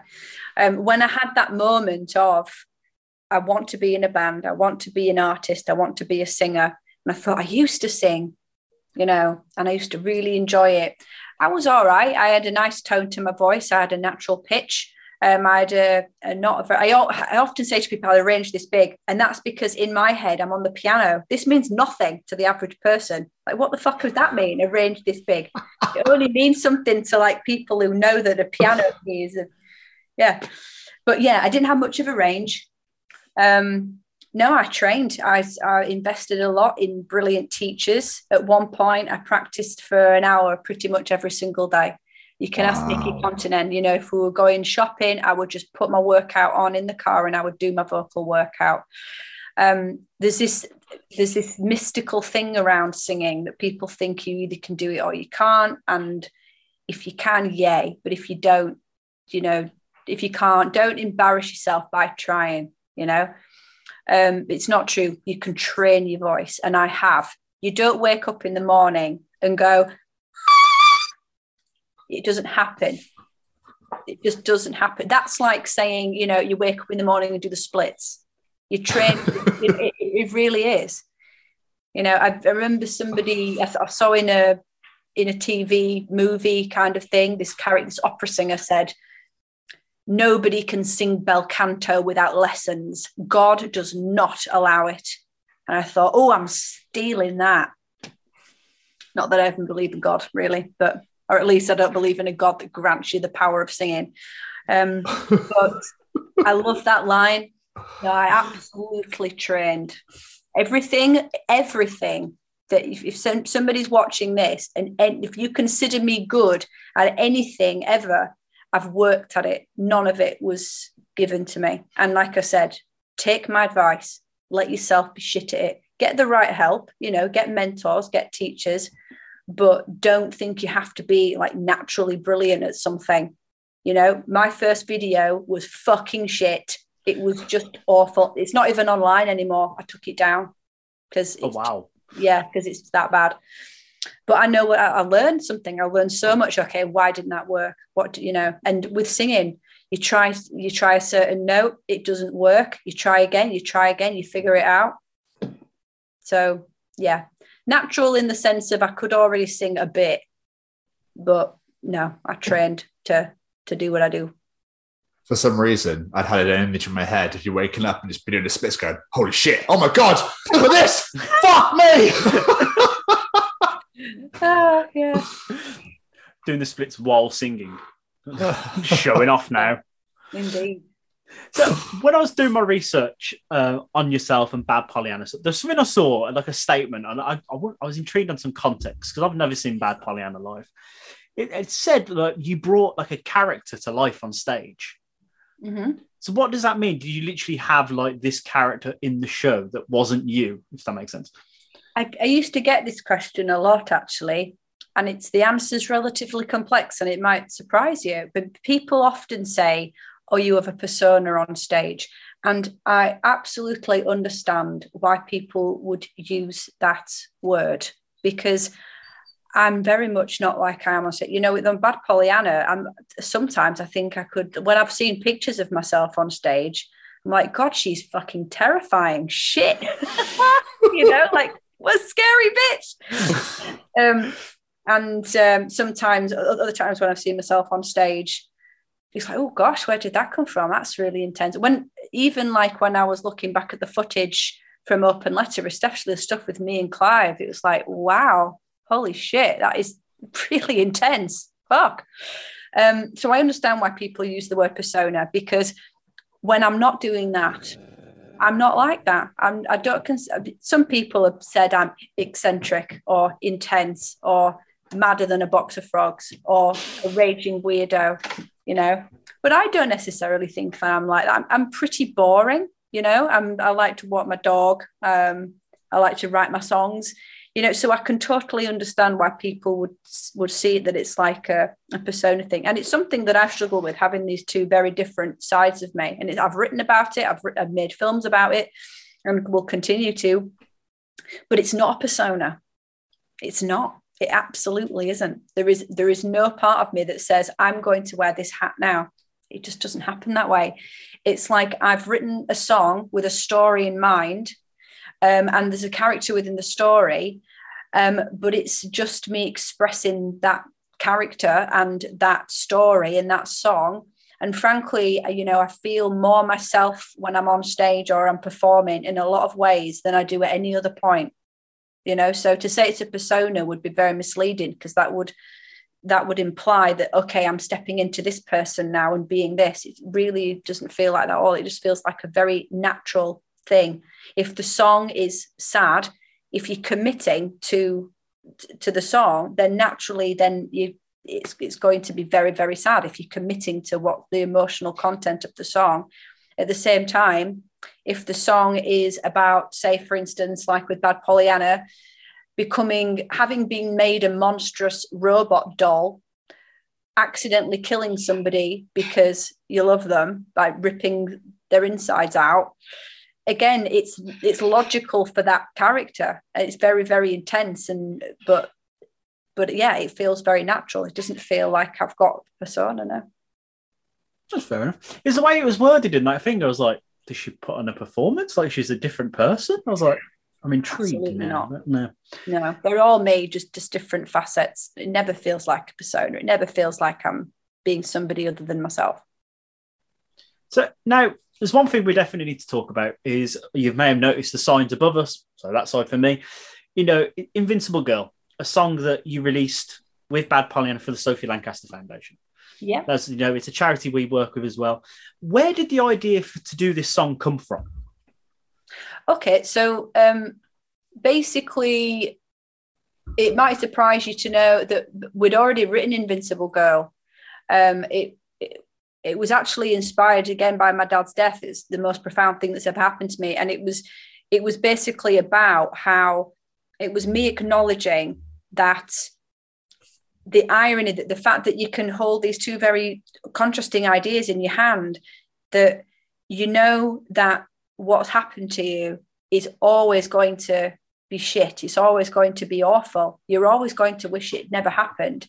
In my case, that, I'm never going to be glad my dad died, but on the other, you cannot deny that it's that stuff that shapes who you are as a person. Like, I cannot deny that if my dad hadn't died, I would be a completely different person. I may never have pursued music. I may never have sung, played piano, because it was my dad's death that catapulted that. And I thought that's the same for everybody. The irony of the worst things that have happened to you, that you would readily have that not happen, are often the things that shapes you. So I had this idea for a song, Invincible Girl, Invincible Girl, but everything about it would be very fragile, Julian Kinniston, who owned Illamasqua at the time, worked with the Sophie Lancaster Foundation very closely, had been looking for a song that he felt really got across what the Sophie Lancaster Foundation was about. So we heard it and said, how would you feel about us using it? And I thought, well, and I've said this on stage many times, so I'm only repeating what I've said in the past now. When I learned about Sylvia Lancaster, as far as I was concerned, this was her song. Like, I know people associate it with Sophie, but I associate it with the Sophie Lancaster Foundation and Sylvia, because Sylvia is the Invincible Girl. I'm sure if she could wave a magic wand, she'd just have Sophie back, obviously. Yeah, absolutely. But the fact is, that did happen, and she had a choice. She could either hate and be bitter forever, or sink into depression, or she could make it mean something. And she's taken the worst thing that's ever happened to her and made it into something that's really beautiful, that's making other people's lives easier and other people's lives better, bringing people together. And I just think that she is 10 times the rock star I'll ever be for that reason. I really do have so much respect for her. We did write Define Me, inspired by the Sophie Lancaster Foundation and what they do. But no, the song did come first. It was more that when we were offered the deal, like, how would you feel about this becoming Sophie Lancaster's official single, that I could just see so clearly how it was right and that we really wanted to do that. That's amazing. Stunning. And you're absolutely right about Sylvia. The woman is a rock star. We had her on this show, and after we'd finished talking to her, we were just like, wow, this woman is incredible. I was humbled when I met Sylvia. I've met her twice. No, 3 times, but once properly, like on the shoot for the video. And I was humbled, and I don't ever remember meeting anyone and feeling genuinely like humbled. Like I met Trent Reznor backstage at a Nine Inch Nails gig once, and I smiled at him. I went, I gave him the respectful nod. I didn't feel like, oh my God. You know, even though I absolutely adore Trent Reznor's music, I've got so much respect for him as an artist. I think he is a bona fide genius. I still didn't feel humbled when I met him, you know, like, wow, I am in the presence of someone who is pretty, like, superhuman. I did with Sylvia. Absolutely. That's a quote I'm using for the show now. Sylvia Lancaster, better than Trent Reznor. Yeah. So what was it about the foundation and Sophie's Story in Monmouth that stood out to you? Were you like an alternative goth kid growing up? No, not really growing up. Growing up in when I was in high school, I was in one of the top performing girls' grammar schools in the country. Oh. Wow. Yeah, Wow. It was all about the league tables. And my friends were pretty nice, and I actually wrote a whole article about this. Everyone agreed that I was just a little bit off. You know, and it was more the teachers actually that stamped out the "who do you think you are." My friends, as much as I realised I've got a teenage trans stepson. I know what vicious little shits teenagers can be. But my experience, I'm still best friends with the person I'm best friends with them. My best friend Lauren, we've been best friends for 26, 27 years now. But yeah, it was a bit like, where did you get that outfit? Like, but my friends would say, Liv, where do you find these songs? Where do you find these bands?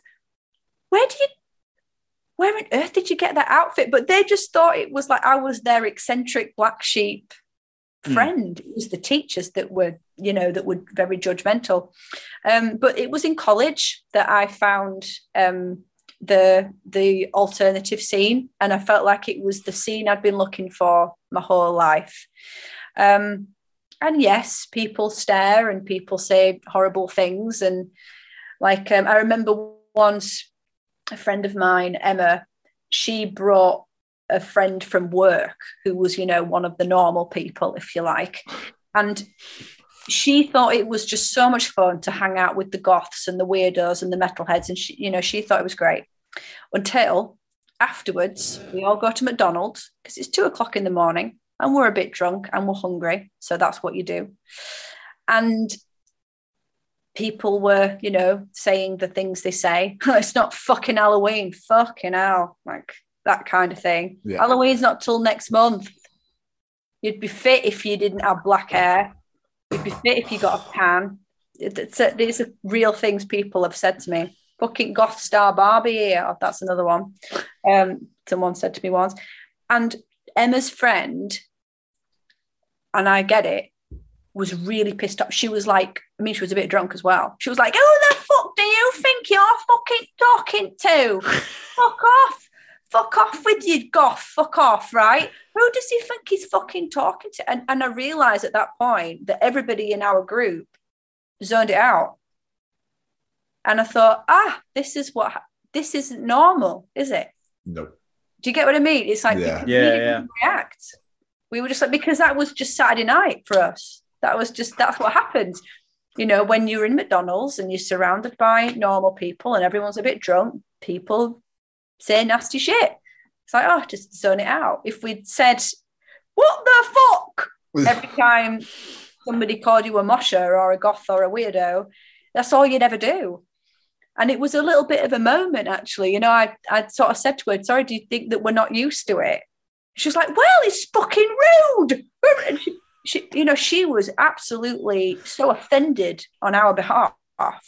And it was just, like I said, it was just a moment like, this isn't normal, is it? It's not normal for people to just spout abuse at you in public.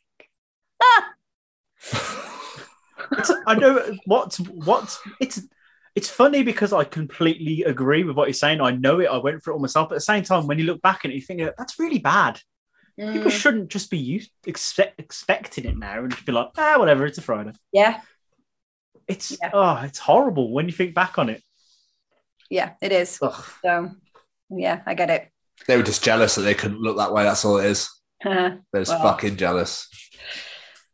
I mean, honestly, I think it's more sinister than that, really. I mean, this is probably a deeper conversation than this podcast requires, but I often genuinely just feel sorry for people like that. There's, nobody who says things like that to people in public. Nobody, they don't look in the mirror in the morning and say, isn't life great? The world's my oyster. I can be whoever I want to be. They don't do that. I mean, I say that to my stepkids a lot when they have to deal with bullies. It's like, I'm not saying it's okay, but the happy, confident people do that, because I don't think they do. No, not at all. Not at all. I'm not saying it's right, but no. Right, so let's talk about an open letter to death. Now, before I even watched this video, just seeing like your social media posts and whatnot, I could tell you've put your heart and your soul into this song and video. Please tell people who aren't aware, what it's about. So it's about, in a nutshell, it's inspired by the loss of my dad, but it's about my ever-changing, ever-evolving, but always very, very complicated relationship with death. I sat down at the piano one day and thought, what would I say to death if I could really say something to him? And I thought, what would most people say to death? And it occurred to me that most people aren't necessarily afraid of death. They're afraid of being cheated out of life. Like when my grandma died, she was in her 80s, and I went to a funeral and I sang at her funeral and I cried, but I very quickly got over it, because it was just, she'd lived her life. She didn't have any regrets. But when my dad died, he died from industrial poisoning. And so he was basically killed by corporate greed. He was killed because somebody didn't check the asbestos, because they didn't have the health and safety that they did then. So I was really fucking angry. And it's why the death of a child is so tragic. It's that I think that's what most people are afraid of, is having their time just cruelly and senselessly cut short, and that of their loved ones. So it was very much just me imagining death's right here. What would I say?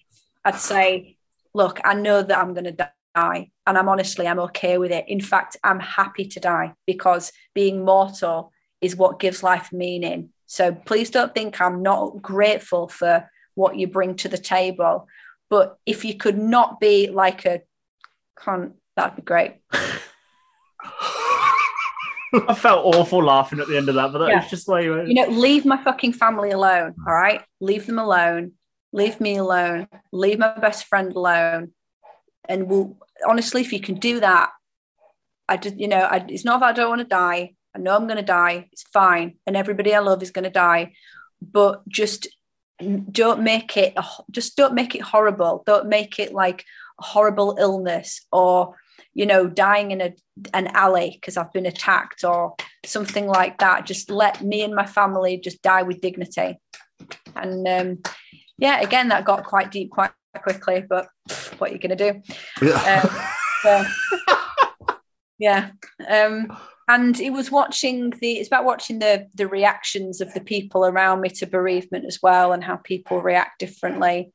But the video is basically that. It's me seeing all these awful ways that people are coping with the reality of death, and my character also going down a dark path. And then it's just like, enough is enough.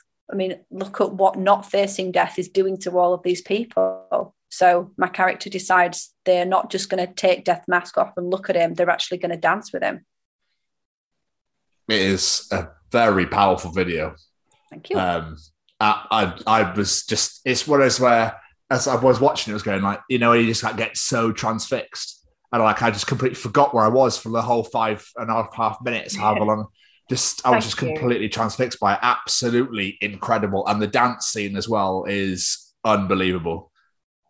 It was very intense. Yeah, it was great. And afterwards, me and Clive came back, and I think we were actually like sat on this sofa and just like drank a lot, wine down. Like I think you drank a whole bottle of wine, and I drank a whole bottle of prosecco, because it was just it was pretty intense. Did you get proper lost in the moment of it? Definitely. So that's what makes it like stunning. Yeah. Oh yeah, absolutely. And it really helped that I really clicked with Clive and bonded with him, because I just trusted him, so that was really helpful. And obviously it goes without saying that the team, it could not have been done without the team. It was such a team effort. It was a really genuinely beautiful experience, actually. Not necessarily at the time when you're doing it, because there's so much pressure and you've got a shot list and you've got a schedule. But even then I was thinking, oh, this is going to be so good. And we had the cast and crew premiere here a few weeks ago, and it was just lovely to see everybody and hug them and enjoy the moment together. Yeah. It's teamwork. It's all teamwork. That's amazing. And obviously, we should say as well, I'm so sorry for your loss. Yeah. That is fucking terrible that, what happened. But I'm sure he's looking down now going like fucking proud. Like, yes, that is incredible. And I'm excited to see what's to come, to be honest with you, after that. Yeah. Well, I've got all kinds of plans. So I struggle to even call it a song, to be honest, because it felt like a performance piece, a piece of art. It's like the song's just part of this piece of art that the video goes along, and then there's the backstory to it, and it just encompasses. It's a beautiful piece of art. It really is. Thank you. Well, that is really what I'm trying to do, really, is, I'm trying to be an artist rather than just a singer-songwriter. And I'm trying to, with this project, really bring together all the threads of what I do. So the finished project will be music videos, short films, but there'll also be an interactive element. I'm doing a workshop called An Open Letter to Death, which is going to be a free online workshop that people can come and for free and be guided by somebody who knows what they're doing, not me. Somebody who her name's Rachel. Her company Creative Map, they help people with their mental health using creativity. So people are going to be in really good hands. The dog's seen something outside, sorry. I just thought he was doing a cover version. Bungle, shut up. So she's going to guide people through writing their own open letter to death in the morning, and then in the afternoon people are going to be invited to create a piece of art on the theme of the project, of course, for the project, and they can send it in and it will be displayed on the website. So yeah, I'm trying to do something that really encompasses everything that I love, and that includes facilitating creativity in other people. So yeah, so I'm glad you said that, because that's what I'm trying to do. Bungle, sit with me, you silly dog.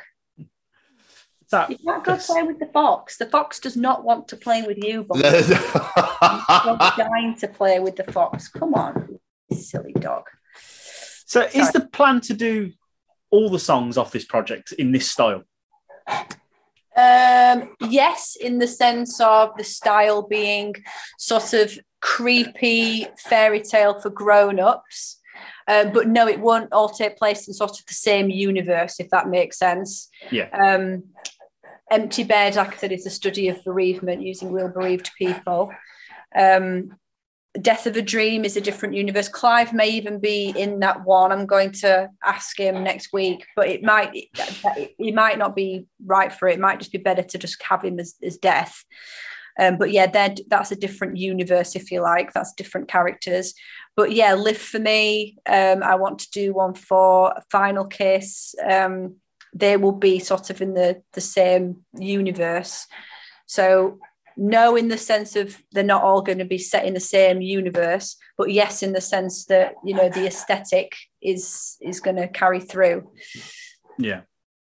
So obviously you mentioned directing music videos in the past and whatnot, but with this one, because it's such a personal story and so much of your heart and soul, was it a completely different experience to ones you've done in the past? No, not really. No. I guess, well, now you mention it, yeah, maybe in some ways, but no, in the sense of, it's like, I think it's my 9th or 10th music video, And me and Andre, both of us, were like, this is going to be the best thing we've ever done. There is no doubt about it, because we are going to look at all the things that we've done in other music videos. Andre and I have made 5 together. It's like, what worked, what didn't, you know? So as director for this one, it was different in the sense of, you know, mistakes I've made in the past, and I'm making sure I'm not making them. I kept saying to myself over and over again, this is the storyline, this is the narrative, this is the theme, and make it absolutely crystal clear. So it felt different just because I felt more experienced. I felt like, you know, I'd made enough at that point to be like, yeah, I know what I'm doing now, and this is going to be the best thing I've ever done. So there. Yeah. So a question I like to ask all artists / musicians is music videos. Do you enjoy making them, or do you absolutely hate it? Well, if I just had to show up and stand where somebody told me and do a thing and be in a music video, I probably really enjoy it. There is a lot of standing around, I think, that people don't realise about film sets. There's an awful lot of standing and sitting around. But because I'm always the producer and director, it's a very different experience for me. Yeah. Blood and Rust, Andre and I just had an absolute blast, because it was just the two of us. So we had no schedule, no shot list. It was just us. When we did Hookline, we had a lot of fun doing that because it was so silly. And I was playing all these different weird comedy characters and stuff. And we had a right giggle.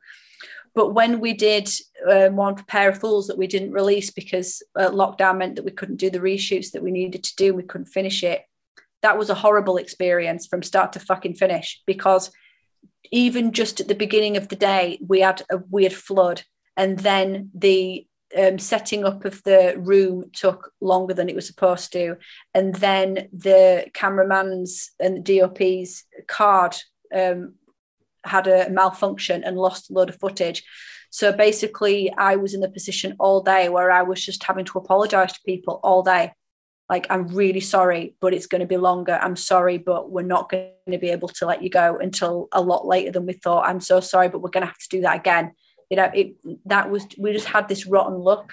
Yeah. So, if it was just as an artist, they're great, because you're basically waiting around, hanging out with your mates, and then you get to go and perform and do what you do. But it's different for me because, you know, when things run over, it's my fault because I did the schedule. And there's no sitting around and hanging out for me. You know, I'm being pulled in a million different directions all day, every day by everybody. Like when we do Empty Bed and Ghost of Stores Hall and Death of a Dream, I'm just going to be like, woohoo, I'm not in it. Yeah. You know, I'm going to just be there in my Jurassic Park t-shirt saying, put that down, action, cut, do that again. You can see how giddy you are to film those. You're just like, yes. I know, it's going to be so good. So what's next for you? What's coming up? Is it these videos? Is there an album with all these songs on going to be out? Yeah, so the EP is out now, and you can buy it. So the single's out on Spotify, Open Letter to Death, but you can buy the EP with 4 other arranged finished tracks on and 2 demos on. That's just on my store, oliviahyde.co.uk/shop. There's the t-shirt, there's the lyric sheets. There's the costumes and souvenirs from the music video as well. And we're selling those basically so that we can make the next one. And next is Empty Bed music video. After that, Death of a Dream video. And then I'm planning a live show for the 4th of February in Huddersfield. And I'm already written the songs for the next EP, which is going to be called An Open Letter to Living. So that's a bit more about you know, An Open Letter to Death is more about the grief and the bereavement process and thinking about, you know, what death really means. And then the next EP is going to be a bit more like, right now I'm going to live and what it means to be alive. Incredible. So I've got a lot. Have you missed, a lot I want to do. Have you missed touring, like playing shows and stuff like that? Have you missed? Not really. No. No, like I did a show here a couple of weeks ago because my studio's massive, so I just kit it out, and there's my beautiful Steinway Grand in here as well. And one of my fans who's known me a long time and supported everything I do, has watched every interview I've ever had. I was actually quite impressed. He came up and he went, "So you know you're doing this from your house?" I was like, "Yeah." He was like, "Is it because you'd just rather not leave the house unless you have to?" I'm like, yeah, that's it. That's literally why. That's literally you why. know me, number one super fan. You know me. You absolutely know me so well. That is exactly why I'm doing it in my home, because if you don't have to leave the house, why would you? Well, you know, so no, I don't miss touring. I don't miss the waking up at the crack of dawn to drive to a venue where they've said they have a dressing room, but they mean it's like the staff room or whatever. And then the sound guy talking to you like shit. And then, you know, setting up merch and talking to endless streams of people. Not really. No. I will tour again, absolutely. But that is something where I need to have a certain head on.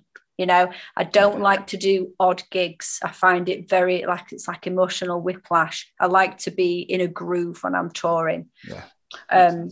Yeah. So, you know, I do enjoy touring when I'm touring because it's like I've got one thing to do. But no, I don't miss it. I quite like being at home. I know. But I can do a lot from home. I write my songs, I arrange. I'm doing it like this because I'm in my studio. I write my songs there, I arrange them there, and I pretty much direct them here. Because so much of the direction is done before the shoot. 99.9% of it's done before the shoot. Amazing. Tom, have you got any more questions you want to ask? I do. I have one more I'd like to ask, which is, did you ever think that your life would turn out the way it has? Do you ever think you'd be here doing this, making these music videos, creating these massive pieces of art and doing your music, etc.? Sometimes when I have a bad day, you know, when I think I wish I had a bigger budget for this, or, you know, I wish I didn't have to do this, or etc. I think back to myself at, say, 19 or 20, you know, when I was just a mass of insecurities and self-hatred and demons and caring too much what everybody thought about me, even just the people in the fucking pub, you know, do they like me? Am I cool? Am I popular? You know, etc. And sometimes I do think, imagine saying to that girl, that poor, sad, lonely 19-year-old girl who thought that she was just a pretty face, you know, and if she couldn't be that, she couldn't be anything. She was only as good as what everybody else told her she was. And say, you know what, in 10 years, you're not only going to be fronting a band, you're going to be singing songs that you wrote, and you'll have just made your first music video. And I can just imagine that 19-year-old going, fuck off. A chance. Like, no way. But then if she realised that this person was telling the truth, she would probably tear up and be absolutely moved by the fact that she's done this. So there's so much, don't get me wrong, I've still got my feet in the ground. There's so much more that I want to do, and so many more things I want to be better at. But yeah, when I have a bad day, I think about myself as a much younger woman, thinking who genuinely believed there was no way that she could have gone and done all these things. I can't think of a more beautiful way to end a conversation. That was absolutely amazing. Fair play. And you're absolutely right. You're absolutely right. But before we let you go, we do have a little game we like to play, if that is okay with you. Okay. Oh, one more thing. Andre, why don't you come and just say a quick hello? We just do a little game and then we're done. Oh, I don't have to play the game. No, you don't have to play the game, don't worry. So, hi, this is Andre. And hello. He's my DOP partner. So I made Blood and Rust with Andre's DOP and Hookline and Open Letter. So that's him. A man knows how to budget £20. Like it. Yeah. Right. Okay. I'll see you in a sec. Right, okay, let's play then. Let's play a little game. It's called the quick fire round. We literally ask you 5 questions and you answer them as quick as you can. Okay. It's nice and simple. Ready. And it's easy to know the answers because they're all about you. Okay. First off, favourite pizza topping? It's very specific. It's green chilies, feta cheese, and olives. Oh, you ruined it with olives. I was like, yes. Oh. My second favourite is mushrooms. Yes. Oh, nice I love pizza. It's one of my favourites. Oh. The first ever concert you went to? Roxette. Nice. Yeah. In fact, I would wager Roxette fans could even hear the influence of Marie Fredkinson on my singing.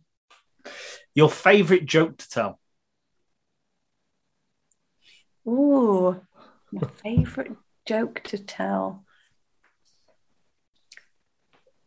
I don't know many jokes. What do you call Postman Pat on what do you call Postman Pat on holiday? I don't know. Pat. For fuck's sake. I like that. That was good. I like that. The moment this is over, I'll think of a better fucking joke. Oh, I've got another one. Right. So a grandma goes to the doctors and she says, "What's the diagnosis, doctor?" And he says, "Ma'am, you have acute angina." She says, "Yes, and my tits aren't bad either."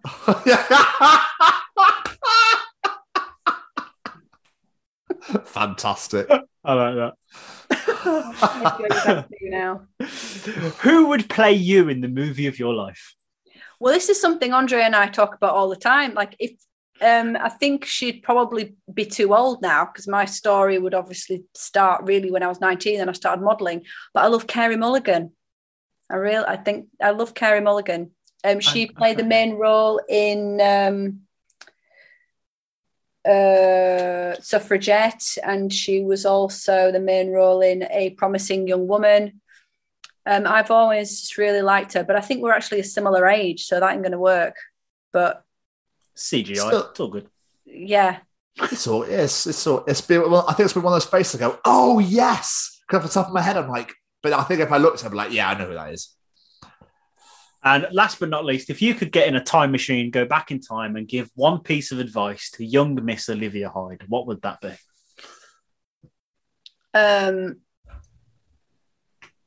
It would be, I wouldn't maybe just say one thing, but it would more or less be when people put you down and tell you you can't do something, it generally says more about them than it does about you. That's awesome. That is beautiful. Absolutely beautiful.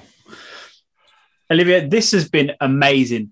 Before we let you go, though, have you got any plugs, social medias you want people to go check out? Well, Facebook's probably the one that I use the most. So it's just facebook.com/Olivia Hyde official or Olivia Hyde official. To really be a part of my inner circle, it's Patreon. So it's just patreon.com/Olivia Hyde. And that's, you really go on the journey with me there. Like before Up and Letter to Death came out, my Patreons had seen every set, every costume. They'd even seen storyboards. I'd have a monthly meeting with them and update them on the casting. You know, when Clive Russell signed on, we celebrated together, you know, because it's just the behind the scenes. I mean, for one thing, I just sort of don't assume the average fan necessarily gives a shit about hearing like a demo, or they heard the demo of Final Kiss when halfway through I went, or something like that.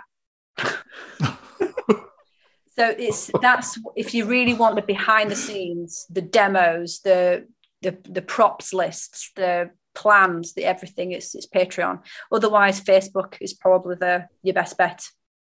Wonderful. Olivia, this has been absolutely sensational. I've loved every second of it. Thank you so much for taking the time out. No, I've enjoyed it. Thanks. Not at all. Thank you for doing it. It's been amazing. I'm going to go and have my dinner and cuddle my dog. Enjoy. Right, you deserve it. Absolutely stunning. Just hilarious. An incredible. Hilarious woman as well. Absolutely.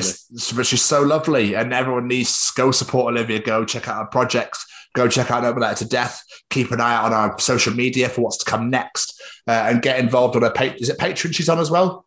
Yes, I believe so. Yeah, get involved in their Patreon as well. And let's just, let's give this independent artist some much needed love. She's a wonderful human. And it has got some amazing things in the pipeline, as she discussed in the show. So like Tom said, make sure you're following her and check out everything she does. And we loved interviewing her. So hopefully you guys enjoy listening to it and now watching it as much as we did recording it. Mr. Stevens. Hello, sir. Shall we get involved in some audience participation? Yes, please. Ladies and gentlemen, it's time to participate in Jamie's Participation Challenge. This week, I said we've all had nicknames in our lives, right?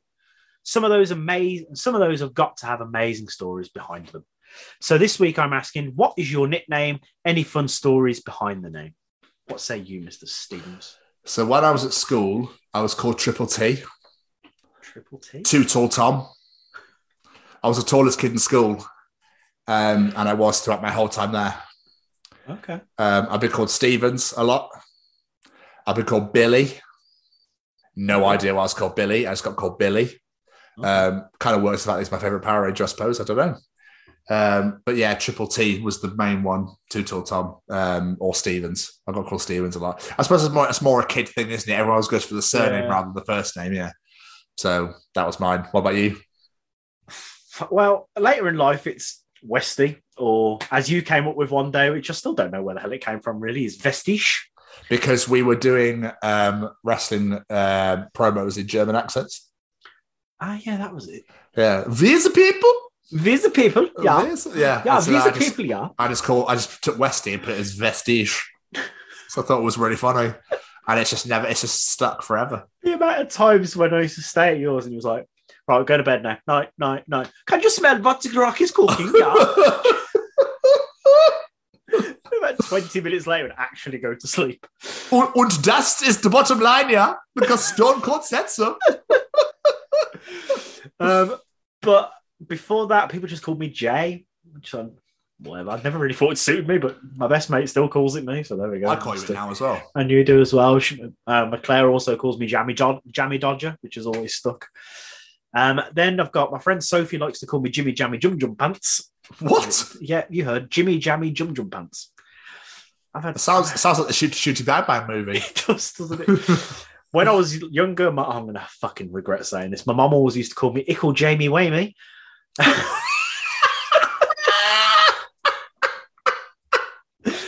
And when I was in school, I used to get bullied the fuck out of because I thought it was a good idea to go to a junior school with long hair in the 90s. So my nickname was Hanson. Of course it was. How original. How original. Very original bullies. And there was one nickname which I absolutely detest and still upsets me to this day. So I don't really know if I want to say that one. So which is? Do I want to say it? Well, you can't. I can't not now, can just I? Open the gates now. You can't just be like, oh, I got called something, but I'm not going to tell you. It's one of those ones I'm like, don't laugh because it genuinely upsets me, but everyone laughs when I say it. I went to school as a fat kid with long hair, so I got called Amy Breastwood. See, I told you fucking laugh. I tried. It's just the way you delivered it. It was the best part about it. Amy Breastwood. Yeah. Kids can be so cruel. So can adults. Absolute bastards. I'm sorry. It's the way you delivered it that made it even funnier. I just couldn't help myself, so I do apologise. That's really shit, mate, because I just get called Ginger all the time. I was like, well done.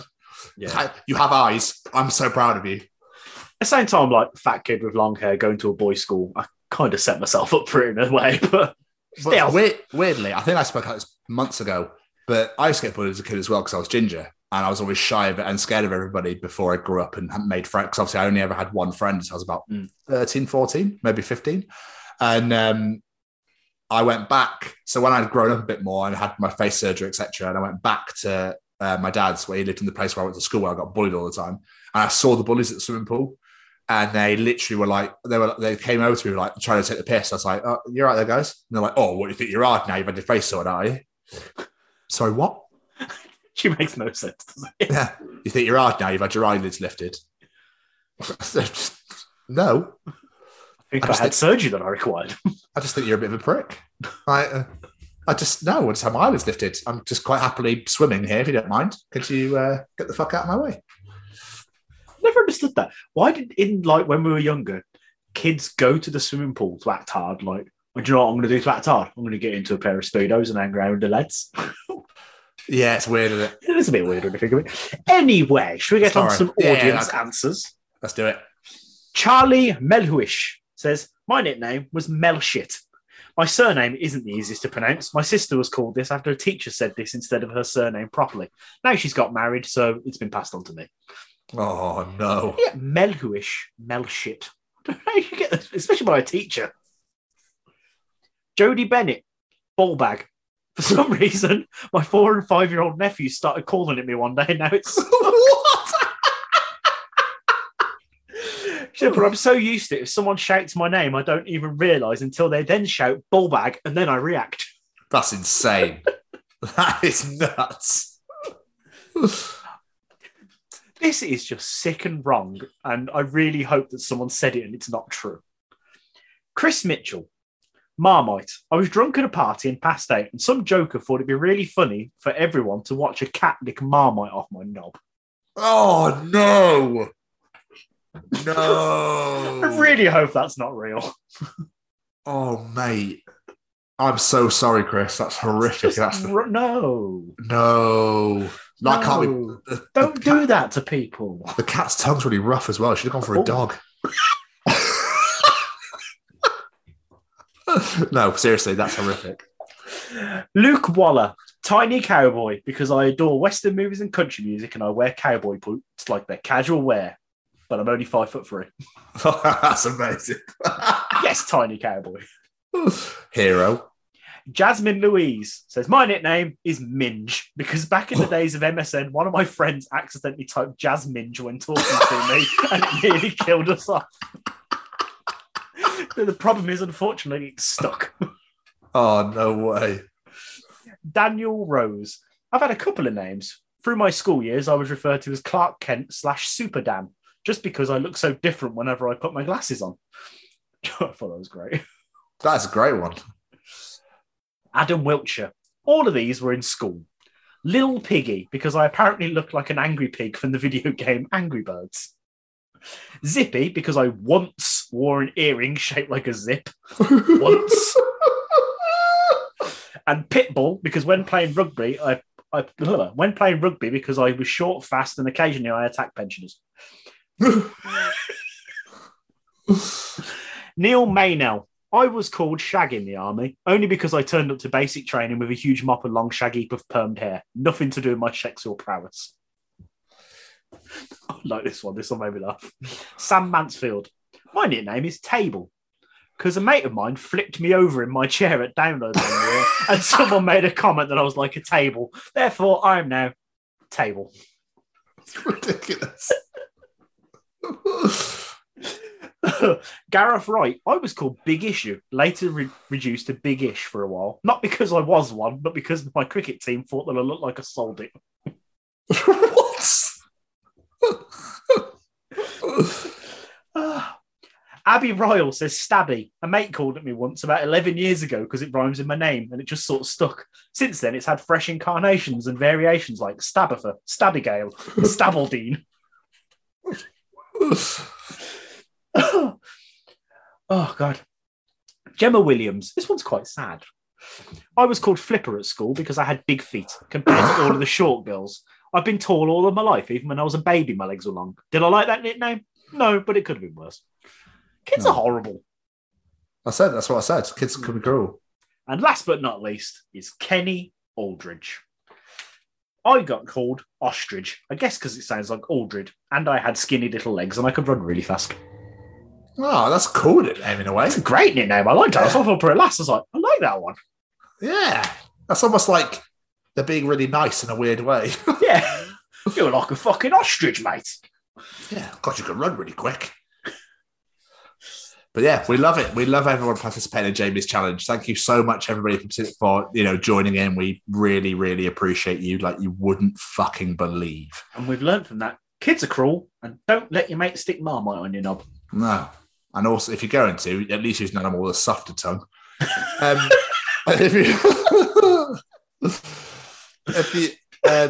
I've completely lost where I am now because I'm just doing that. But we really appreciate everybody joining the James Participation Challenge. If you enjoyed that, if you enjoyed Callum's preachings that you saw earlier, if you enjoyed my journal and you enjoyed the interviews, then you'll enjoy the other 21 editions of the Chronicles of Podcast, which you can find on the YouTube. The interviews are on YouTube or on Spotify, Google Podcasts, etc. You can find us anywhere you get your podcasts from. You can sign up to our YouTube at the Chronicles of Podcast. You can now watch the show in its entirety, and you can now watch the interview. Well, you can watch the interviews anyway, but you can watch the shows in their entirety from now on. We also have the hashtag WBWs. The Way Back Wednesdays are also available on the YouTube, but you'll now be able to see us introduce them in full for the first time ever in a couple of weeks' time. You can also go check us out on the old Facebook at the Chronicles of Podcast. Please do give us a subscribe. Hit that subscribe button. Hit that like button. And also, please share it with all your friends. Share our YouTube and share our Facebook with everybody, please. Everyone, now. Do it right now. Everyone, now. But Jamie, do you know where else you can find us? Where? It's this weird little bird thing app, right? And it's on the Twitter at TCO Pod. And do you know where else you can find us, Jamie? On a rooftop discussing which one hurts more, flying or walking. It's more of a little pink boxy thing that's like blue and yellow, which is on the Instagram at TCO Pod. You can also find us on the TikTok at TCO Pod. And you can also come to our beautiful, spankingly, deliciously new, sexy little website at www.thechroniclesofpodcast.com. Please come and follow us. Have a check it out. Just enjoy it. Like peruse. Feast your eyes, as they say. You can also find out all about us on there. All of our episodes are on there. And all of our sponsors are on there, which, of course, are Stay Cozy, the Sophie Lancaster Foundation, and Sizcast. The Chronicles of Podcast. Downloaders, reviewers, raters.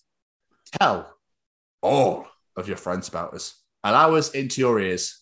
But most importantly, only listen to us while downing cherry Lucozade. Ooh.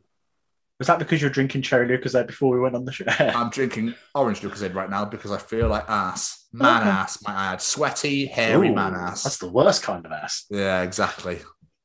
Before we get out of here, we'd like to say a big old thank you to our friends. First off, the guys at Mr. Stay Cozy, Mr. Saber Can Fly, Braden Barry, his amazing clothing company. Go check them out. They've got hoodies, tees, sweatshirts, booty shorts, tapestries, jewelry, you name it. And if you decide you want to buy something on there, like you should, go to the checkout, add in The Chronicles at checkout and get yourself 10% off just because you listen to this show and because Braden is amazing. Also, check out that way, the Sophie Lancaster Foundation.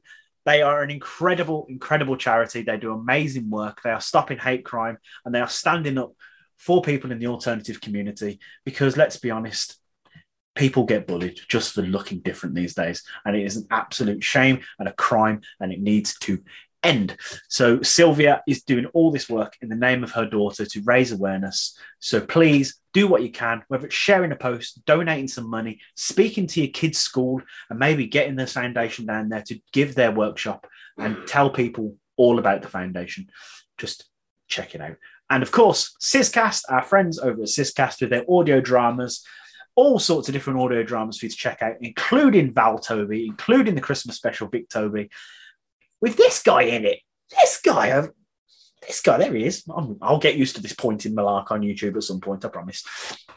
Go check them out. And of course, last but not least, our wonderful friend, Mr. Matt Roberts, of all his incredible music, including our brand new intro music. Didn't it sound spectacular and beautiful and bombastic and amazing? It's a good word, bombastic. So thank you very much, Mr. Roberts. Go check him out, Matt Roberts Music on the Instagram. Go check him out on Spotify and listen to all his music. And go check out Way Back Wednesday because we chatted to him on it. I second everything Jamie just said, guys. Every single word. But just want to wish you all a very happy new year. We are going to see you in 2022, where obviously you can now visually see us on a weekly basis. Aren't you fucking lucky devils? And obviously, we have so much more to come. Brand new interviews, brand new guests, more teachings, more journal entries, more challenges. We are so excited to take the Chronicles of Podcast into 2022. Have yourselves an amazing new year, whatever you're doing. Peace, love, and hugs to all. And as for this week, we are going to see you all in 2022. Goodbye, everybody. Bye!